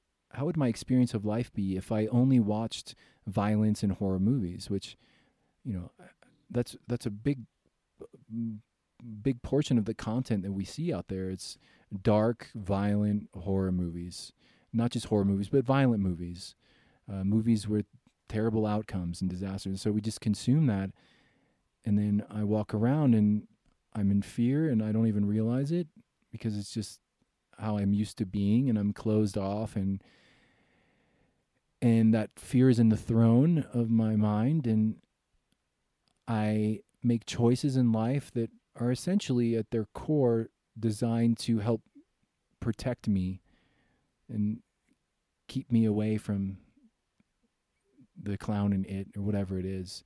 And so I'm not actually fully empowered in living my life and benefiting from all the amazing possibilities in life because I'm in the prison of fear that's not that dissimilar to someone who is legitimately traumatized by real experiences. In a lot of ways, it's the same thing. I don't know if you've had this experience. Have you ever, as a kid, had to go downstairs at night and turn off the lights that are downstairs and have to walk up the stairs and feel like there's something following you? Or hallways, yeah. And you think, and then you see the image from the film, or you see the incidents from the film. That's the kind of impact it has. Mm-hmm. And I don't want to be like, this is how you should live your life. Don't ever watch movies. Don't ever consume media. Don't ever do... No.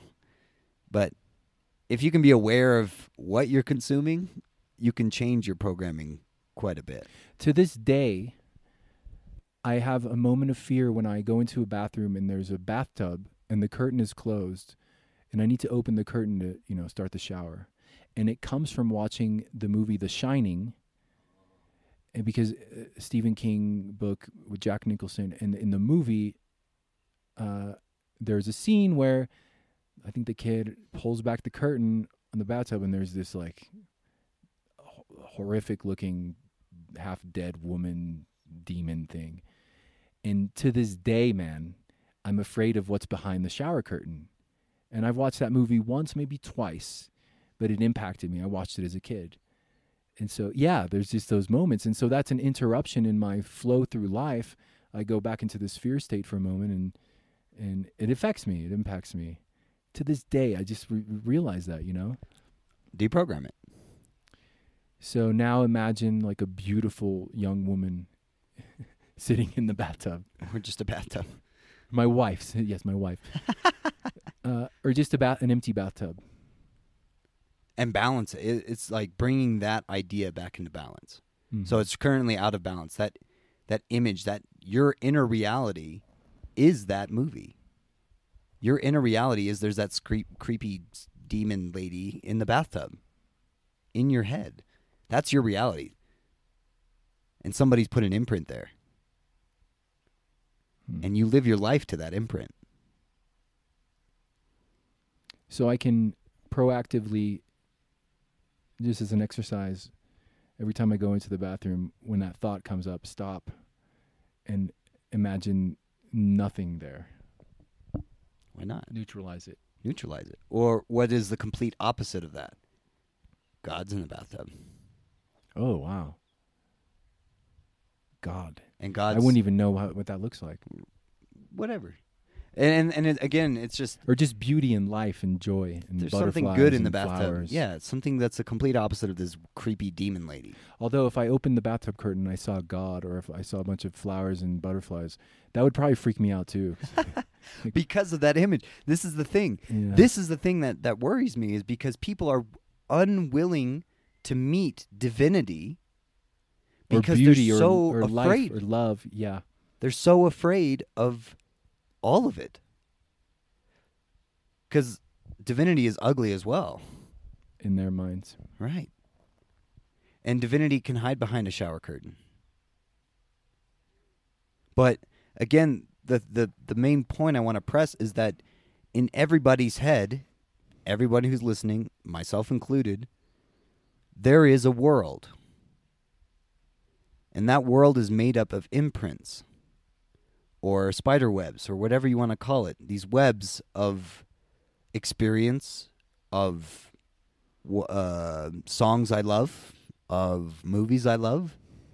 And I movies have, you hate.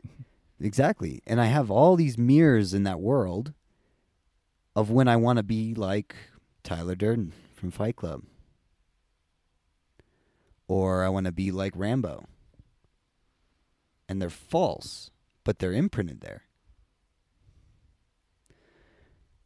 What I've found with exploring this realm, with this world, is that I can utilize those programs to my benefit. They don't have to be used against me in a subconscious way. For example, Clint Eastwood. Man, Clint Eastwood's cool. I really like Clint Eastwood. In his old Western movies, he's got a behavior, he's got a mentality, he's got this persona that exudes self-confidence and fearlessness. I'm going to take that. I'm going to use maybe in this moment I'm really afraid, I'm nervous, I'm shy. I'm walking into a room of people I don't know. Oh, what would Clint Eastwood do? All right, walks in. Doesn't really react much. He kind of looks around, gives eye contact to people. Here's a mentality. All right, I've got this little tool of Clint Eastwood. So thanks, programming. You've given me a little key. Do you know what neuro-linguistic programming is? NLP? NLP, yeah. And it's, its name pretty much states what it is. It's neuro-linguistic, so programming the brain through language. And it's used therapeutically. It's also used deviously. In a lot of advertising, there's actually some NLP skills applied to it. But for a while in my 20s, I would go through a lot of like self-improvement books and tapes and CDs. And some of them were people that were trained in NLP, and they would give kind of exercises. And so one exercise, like I had a fear of, if I was going to an interview, right, a job interview, I'd be really nervous. And I would do this exercise where it's NLP. So basically I close my eyes and I imagine myself, I'm in a theater and I'm on the screen. I see myself at the interview. And I just kind of look at that self. And then what I do with that image that I'm seeing in my mind's imagination is I turn up the volume on me. So in other words, I see me on the screen having the interview and I blow myself up to huge proportions in that room. So I'm much bigger than anybody else. And I turn up the color and everything. So I'm just like bright and big. And I just do that before the interview. And I just sit with that. And I repeat it a few times. So essentially I'm just reprogramming myself so that I can go into that room with the confidence. And it's a really powerful, I'd love to explore that more. I have a friend specifically that's, really trained in it and actually incorporates it with how he works with people with plant medicine and helping them to sort of reprogram their response to certain memories and traumas that they have to basically change it through that intentional reprogramming, manipulation, but a good manipulation, like of the mind. So it just made me think of what you talk about in terms of neutralizing the thought or using Clint Eastwood. So another NLP technique would probably be, I see myself on the screen and then I become Clint Eastwood and I blow that up a lot. And all the great qualities that I admire about that character, that persona, I just watch that play out in the interview. And then I'm primed. I'm ready. I'm ready to go for it. I think a lot of athletes also use this with visualization exercises that they do before the game, where they visualize exactly how they're going to perform and they visualize themselves taking the last minute shot and it goes in and there's all these tools and techniques to actually do exactly what advertising and programming has done to us, but we choose to do it to our advantage and benefit. Yeah, that's hacking cool. the mind. Hacking, yeah. Hack is that word is just tossed around everywhere now. It's like hacking. Life Hacker is a website. I know. I thought I coined it when I would talk to guests that would come here. I'm like, my main thing is I'd like to hack the mind, my own mind. And I'm like, oh wait, now there's like all these everything's about hacking. This is really hack your mind to be a better athlete. And it's like, oh, cool. I suck at coming up with my own jargon. Yeah, I think of an Alan Watts talk, and in this talk he has this scene that he sets up, and it's the student goes to his master, and the master says to him, "Show me the purest expression of yourself." Well, I wouldn't know what to do. And the student leaves, and he has to think about it, and he thinks, okay, well, what's the purest expression of myself? And he goes back to the master, and he goes, Oh, sorry. Let me go back a bit.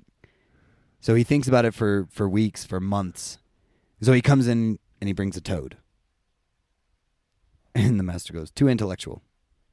And he goes, okay. I don't get it. Why do you bring it? Okay. Yeah. He's trying to find a way to express himself. And he goes out and he tries it again. He just can't figure out how to give a true expression of himself. And I am trying to find the truest expression of myself, and that takes time of excluding all of these influences, of almost deleting all of these influences, all of them, whether they're good or bad, and trying to find the truest expression of myself. And it's the hardest thing to find. What happened with that story from Alan Watts? Did the guy find it? Maybe. He doesn't really say. But he uses it as like a tool to start moving the mind in different ways. And again, that's my goal, is to keep moving my mind in different ways to try and see the angle of the truest expression of myself. Yeah, what does that even mean? I mean, this is something I've thought about a lot and kind of talked about just related to politics right now and the division. But when I really look at it, at least in myself, and also observing that nobody on either side is actually truly expressing their own opinion. It's just they've adopted one argument, one side or another. And just the idea that nothing is true. That's what culture is, though, right? Yeah. So, and I don't know. I don't think there's anything wrong with culture. I love culture. It's interesting, but essentially it's an agreement. It's an adoption of a story that we all agree on, and that's our culture. But when it's dangerous is when we fight for that. We fight for that. We go to war for that program. And that's all we're ever fighting about. Ideas. And the really dangerous ideas are like, we're on the side of God. And God said, conquistadors, Inquisition. So in that instance, instance, a story about God. Right. It's not God. But in that instance, God becomes the devil. Exactly. So what is the devil? The devil is a program. The devil is that which divides. The devil is just a story. It's just a story. It's a program. I heard one teacher, he has like a Christian background, and that's exactly what he means by the devil. He means like the lower mind, the ego, the program. That's essentially the devil. And like, so, in his interpretation, it's like nobody's evil, but many people are slaves of the devil, of the program. They've embraced it completely. But the good news is anybody can come out of that, can let it go. The devil's a tricky one. You ever watch Waterboy? Yeah. Adam Sandler. Yeah. His mom, played by Kathy Bates. Foosball is the devil. Everything was the devil to her. It was pretty hilarious. But she was like really mean and angry. Wow. Yeah. So the devil, it's like you always picture the devil as like this being, red with a tail and horns. But really, if we take it to the next level, the devil is the program. Because it's like we have a choice. We can pledge our allegiance to a program or to to the program or to people's programs that we pledge our allegiance to, the president, whatever it is. Or we can pledge our allegiance to God, but like a God that's tricky, right? Because we get ideas, we get stories about what God is, and we pledge allegiance to that. And that's a slippery slope into the Inquisition. We pledge our allegiance to communism, which is essentially pledging our allegiance to other human beings and a set of ideas. And then the devil becomes anything that opposes that slippery slope.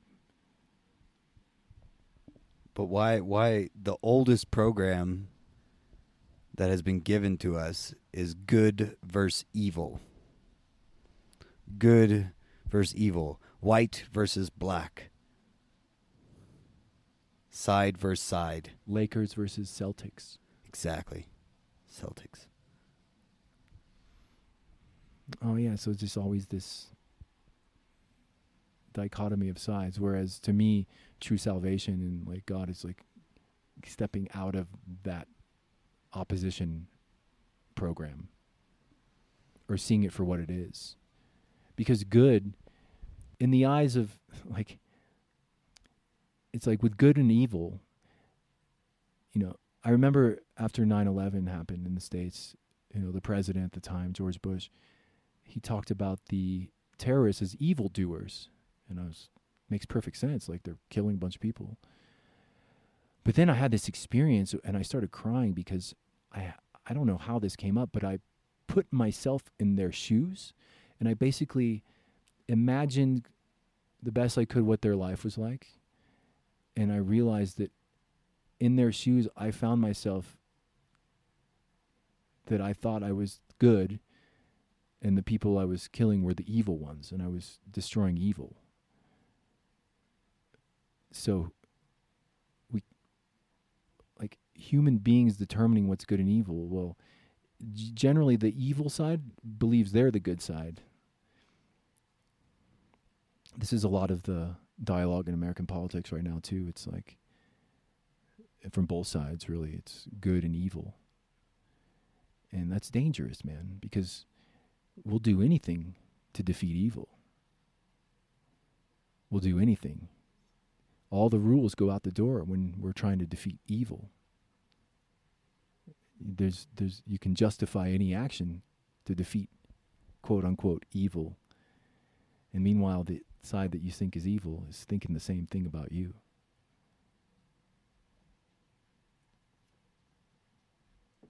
Go pee, man. You can just say it. Felix was just mouthing the words, I gotta go pee. Go pee. Go pee in the plants. That's one cool thing about plants, man. They love, once in a while, a good pee. They absorb it. They process it. Well, this has been a great conversation. A lot of food for thought. But that's, anytime I think of someone else being evil, it's a good exercise to put myself in their shoes and try to understand where they're coming from. Because inevitably, as far as I can tell, they think they're good and I'm evil. And who's right? Nobody. Just, it's programs, it's stories, belief systems. But we need belief systems, right? I'm having a conversation with myself. We need belief systems. Or do we need them?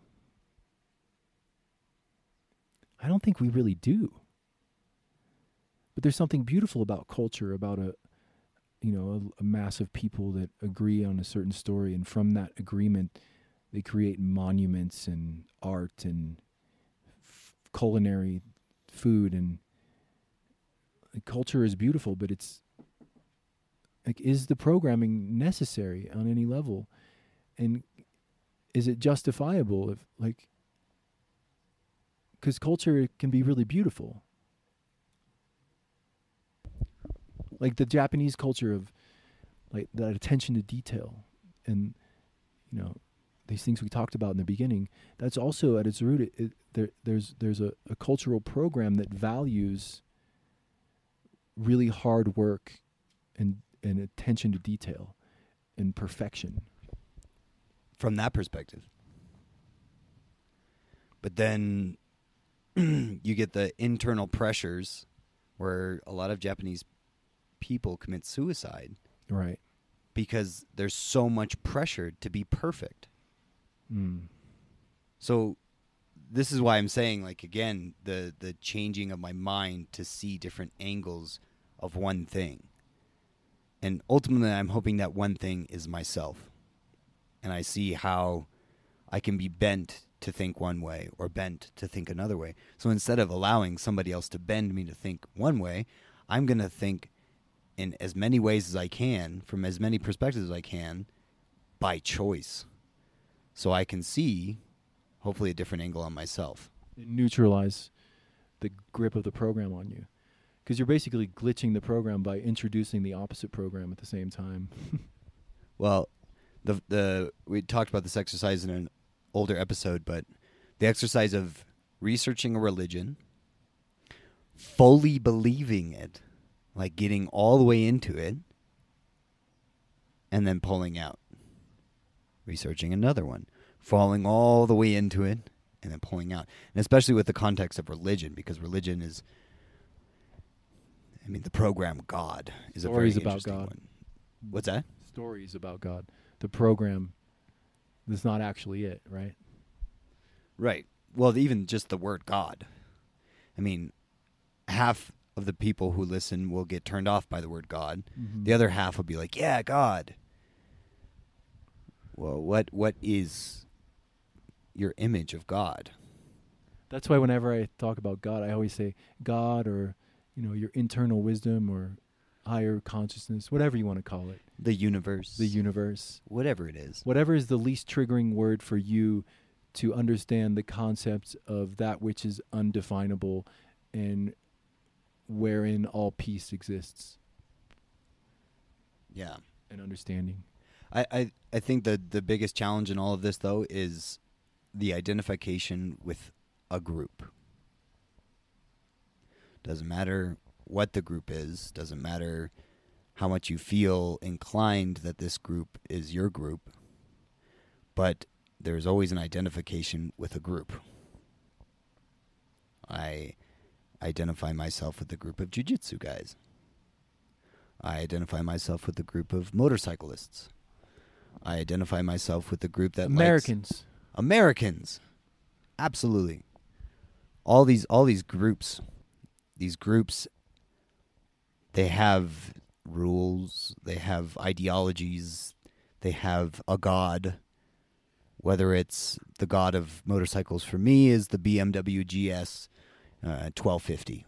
It's a cool bike. It's amazing. I love it, man. It's the greatest bike on the road. If you ever want to buy a motorcycle, that's the one you should get. I want it, man. You just sold it to me. Or Harley Davidson, man. There's a whole... I don't like Harleys. There's a huge following of Harleys. For some people, that's their main...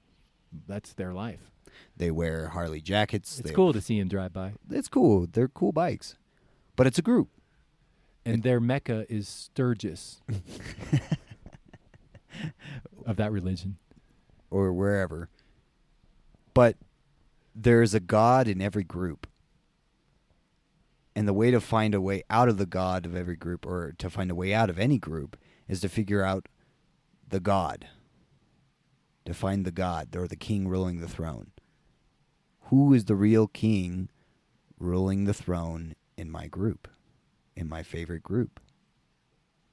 Well, it's actually the one producing the motorcycle. Producing the product. It's Elio Gracie. The man who invented jiu-jitsu. But I think like different people also might have assigned a different god of. So like Americans, like some would say it's the president. Some would say it's the founders. Some would say it's the culture. Some would say it's freedom. But those are all groups. Some would say it's slavery. Exactly. And then those are all they're all different groups. Right. I mean, there's subgroups and groups. You got to be careful of your groups. And I think this is such an important time to really find the individual again. Ayn Rand, and she's a controversial writer. I understand that. I know she's written a lot of controversial books. But she has an incredible book where there is no I. And everyone works together and they all have these numbers, but they're all we. So anything that happens... Sounds like communism, man. Yeah. She's big critic of... Yeah, well, she came from it. Yeah. But she... In this book, these two characters, this male and this female, they started to break free from the group. They started to notice each other. They fell in love. And it was actually through love that they started to realize that there is an interaction between the two of them. Because there was no there were no activities outside of the group. And there's a group meal, and we all eat at 7. And we all watch our favorite film at 8. And it's our favorite film. And then they escape this world, and they go out into the forest, and they find this old house, and this house has these books, and in this book they found a word they had never heard before. That word was I. And speak of mind-altering books, that was one of them. And I have to remember the name of the book, and I'll pass it on. But I was fully engrossed in this book and this we and the story of this number, this one being that eventually found I. And I cried when they found I. Because they found God, essentially. That's really fascinating. Because... Anthem, okay. So that's the name of the book. Because in a lot of spiritual talk, it's like, surrender your ego, realize that we are all one. And I think that a true realization of that is probably a very profound and very real experience. But in the context of that book, in the context of what we see in totalitarian or communist governments, it's an enforcement of a group identity. And only that particular group identity applies. All other groups are wrong and evil. Because I think, why has it emerged in other societies? Well, I think that the critics that wanted to bring about that system were criticizing an over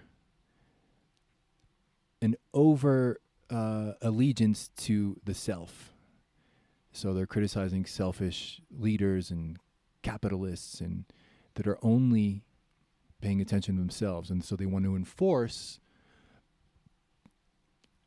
a group identity where, in a perfect scenario, everybody's working for each other and everybody's equal and everyone has equal outcomes and everything, and everybody's happy. It's never worked.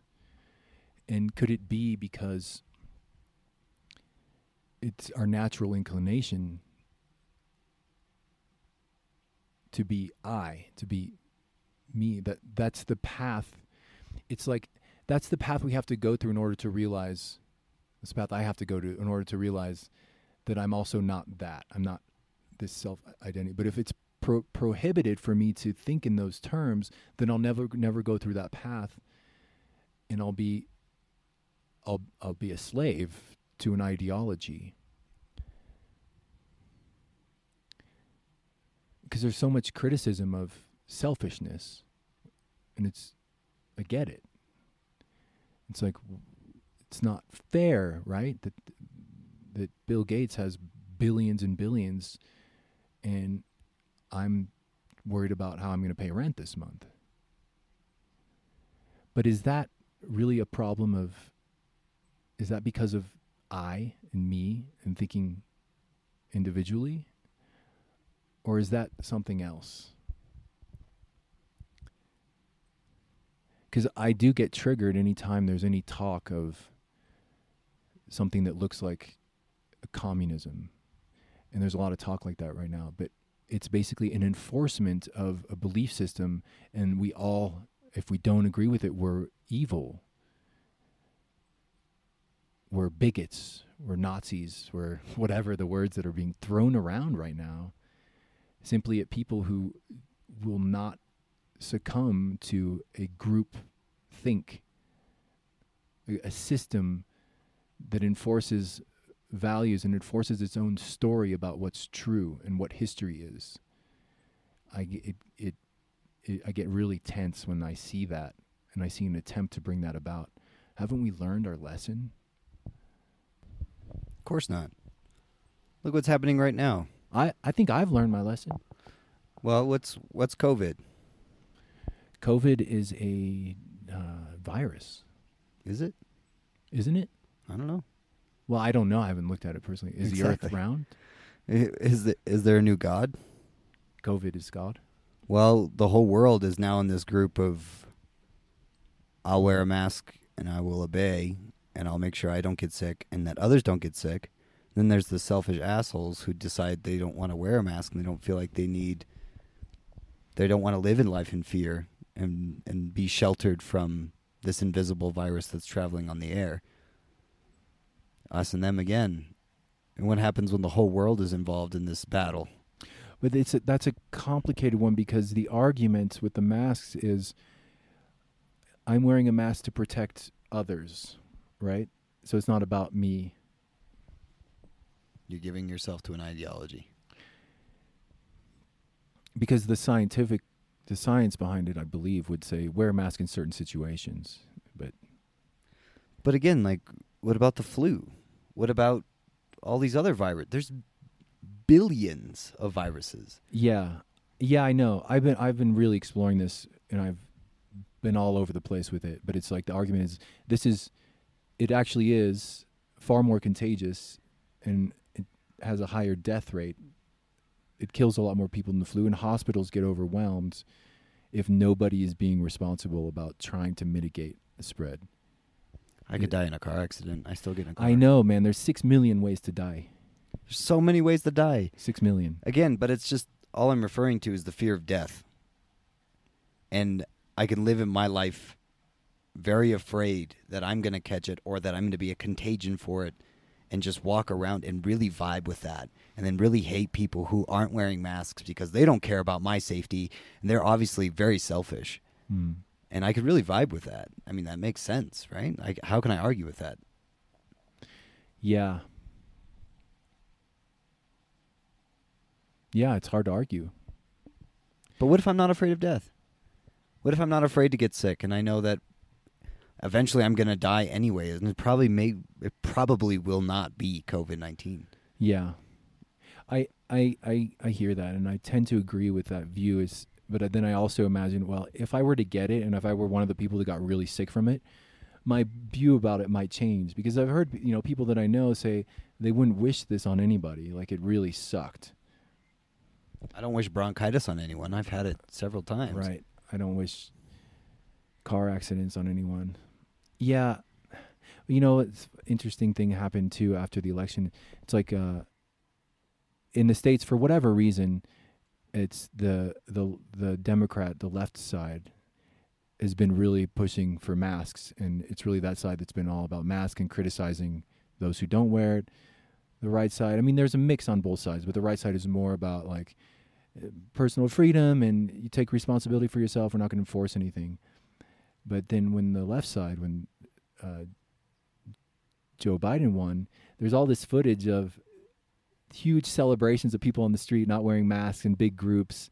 And it was like that side was the one that was, wait a minute, we weren't supposed to be. When the Trump side was having rallies and not masks, everyone was calling them out, and it's like there's, as long as we can drop that mask thing, as long as we're justified in our celebration or our protest. But what's the COVID rabbit hole, like,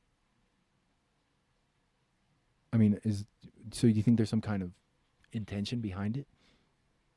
Or is this just a natural response and that some people are taking advantage of that response in terms of being able to control people and dominate them? I don't know. Yeah. I don't know, and I don't want to assume to know. I'll say what I see. I see a multi-billionaire really excited to get vaccines out and make a lot of money off of it. I see several multi-billionaires who have just almost doubled their wealth in this last 8 months. I've seen people fear each other, like literally run to the other side of the road when they see each other walking down the road. I've been into smaller communities here where they literally say they're either going to call the police or they're going to get the president of the community up there because I'm in their community. And that amount of fear makes me really sad. So, if anything, the main thing I can say I observe through all of this is fear. Is fear, and is people buying a story on either side to support their fear. I'm either afraid that a globalist elitist group wants to control me and put a mask on my face and then vaccinate me with little bio codes, and then that'll be the only way I can move around the world, or a fear that I'm going to catch this virus and I'm going to die. And I mean, as the months went on, the fear of that virus got less, as I saw here in the community, and the fear of actually I'm going to get hungry because I don't have work for people became very real and alive. The economy here is not doing well, is not. And that's a very real thing. That's a bit more immediate and real than a virus that people can catch. Most people are fine. 99 point whatever it is. So I, just through my observations, and I'm not saying there is no virus. I'm not saying this is a conspiracy. I'm not saying any of these. I'm not going to take a side and play a game. I'm just going to say what I observe. And I'm observing a lot of fear. And man, fear is not the way to live. Fear and people really profiting from this whole thing. Absolutely. Very few people. And if you think I'm wrong, if any of the listeners think I'm wrong, I am so open to hear so many different sides. Please. I don't think you can really be labeled as wrong simply from observations that you've been having, because you haven't actually expressed any opinion or what you believe is true and what this is. Right.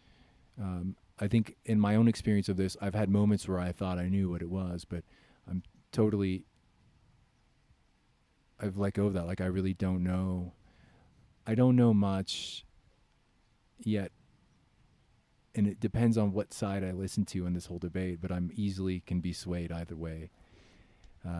I know in my own experience, so I can just own this, that I am not afraid of this. And yeah, so I wear a mask in areas. I wear a mask now because I think it makes other people feel better. Exactly. How is that not manipulation, though? Yeah, I know. That's the thing that again, going back to what we just talked about, is programming. How is that not programming? Yeah. Because that's herd mentality again. Oh, this one sheep, it's not the same color as the rest of us. Black sheep over here. Yeah. Oh, this one sheep is not wearing a mask. Ostracize.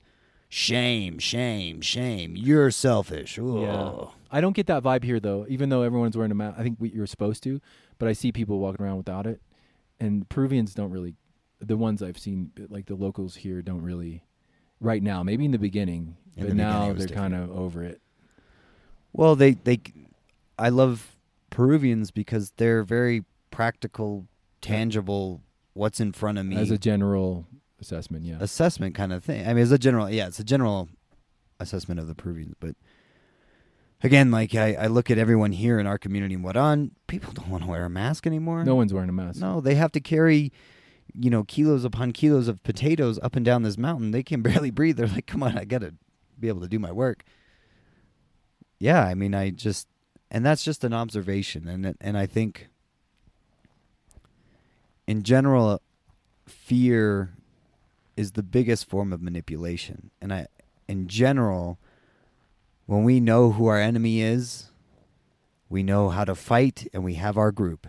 And if the world is fighting one thing, we're all united in one cause. Our attention is pointing in some direction. One world government.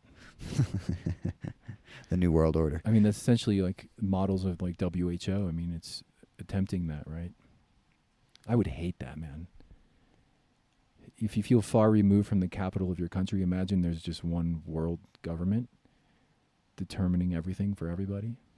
And sometimes, when I observe, it seems to be the direct. There's some very powerful people that are intending for that. That tend to make choices based on that, and that tend to support and back and finance leaders and governments that will also do that work to push in that direction. And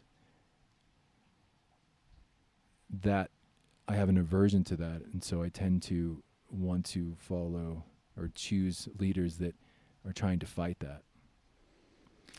I used to think when I was younger, like, we should just be one world, like all come together and work together and just one world government, screw countries, screw borders. Like really idealistic, in my idealistic view, if we did that, we'd all just be happy and we wouldn't fight anymore and all this. Sure. I think it's a model that could exist. Absolutely. But first, we need to get over ourselves. Or we need to, I wouldn't even just want to say that. We need to embrace ourselves, and we need to realize our own power. And if we're going to have a one world, united, no border place, it needs to promote and respect individual rights. And so essentially, if you're really doing that, then you don't have a world government. You let people determine their fate. Well, man, I think in the earlier episodes I told the listeners, like, yeah, I used to really enjoy conspiracies. And I still do. They're fun mind candy. They're fun. They're fun ideas. I avoid them like horror movies sometimes. I think they're scary. But exactly. At the end of every one of those holes, of those rabbit holes, it's fear. Again, on both sides. And this is why, like, even if there's a new world order, there's a new government, and they're going to put chips in my arm, and I'm going to walk around, and I can only have a life with a chip in my arm. Well, I'm not afraid of that. You can't stop my mind. You can't stop my spirit. So you'll take the chip? I didn't say I would. But if it came to that, if I'm being forced to the ground with a gun to my head, I mean, hopefully they just, I don't know, say you go to jail, and that's where all the non-chip people live. But whatever. In the ultimate, most terrifying outcome of all of this, they can't. COVID. Nothing can really touch. Nothing can touch me. That which is beyond words, that is within. Ever. And that's why, like, through our whole this podcast, just talking about the programming is just a layer upon a layer upon a layer of things that have pushed us and pulled us in certain directions. And the more I come to finding out what they're trying to push, or what is trying to be pushed or pulled around, the more interested I become. The more I'm trying to find what is the truest expression of me? And man, all the rest, man, I can turn my phone off anytime I want. It's my choice to participate in COVID-19. It's my choice to participate in U.S. elections. It's my choice to be happy each day. Why would I put that on somebody else or something else or my country thousands of miles away? Mm-hmm. And I'm going to keep reminding myself of this because I'm only talking to myself in this situation. Is I have to keep reminding myself because it's so easy to pick up that phone. And man, the screen is pretty nice. It's a 1080p screen on my phone, man, so it's real nice HD. You know, it's shiny. I want one. It's shiny. And I could be a silly monkey and I can sit in my room and be shiny, shiny, shiny buttons. Woo! I can make the puzzle fit together on the phone 10 million times, but I'm chewing on bubble gum in my head and I'm wasting time. And I have this life and I'm going to use it. I'm going to use it well. Hopefully. Amen. Hallelujah. Wow. I feel like that this conversation is going to leave me with much to digest. Or this conversation, it is possible that this conversation will leave digestion to happen. There is also hunger right now, possibly. Eating is in the near future, possibly. You're mixing two in one, which is I know, I'm doubling it up, man. Woo, that's intense. Wow. Well, here's to deprogramming. Absolutely. That's what that's what these plants are really, a lot of ways, that's what they're here for. They're supporting us to deprogram. Brainwash. I think people are so afraid of this trigger word brainwash. But there's it's a good thing in plant medicine. Let's wash our brains every now and again. Yeah, let's wash the mind. Bring some clarity. Bring a closer sense of what our truest expression is. Because, I ponder this stuff and I talk about it, but I'll never, well, I can't say never, but I have no idea what's actually possible in terms of my consciousness and awareness.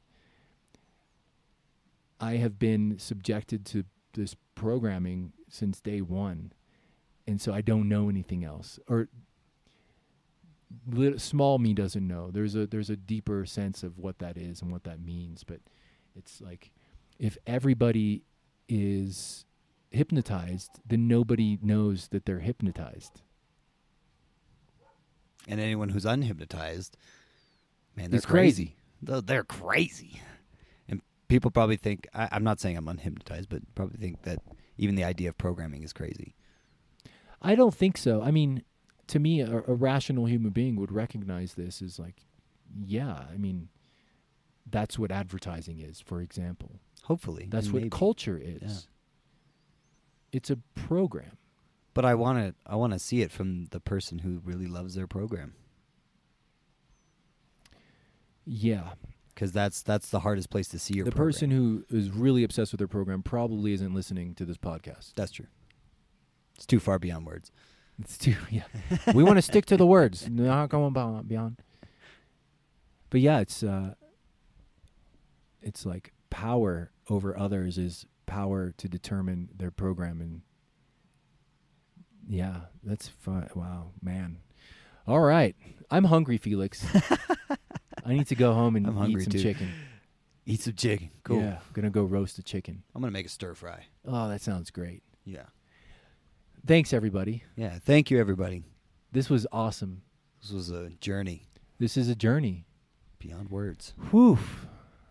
All right, time to land again. We'll see you next time, everybody. Join us at beyondwords.locals.com. Join our community there. It's amazing. Everything's amazing. And we're so grateful to all of you, all of our listeners, everyone. We're so grateful for you. Yes, thank you for joining us on this journey, and we'll see you on the next one. Ciao.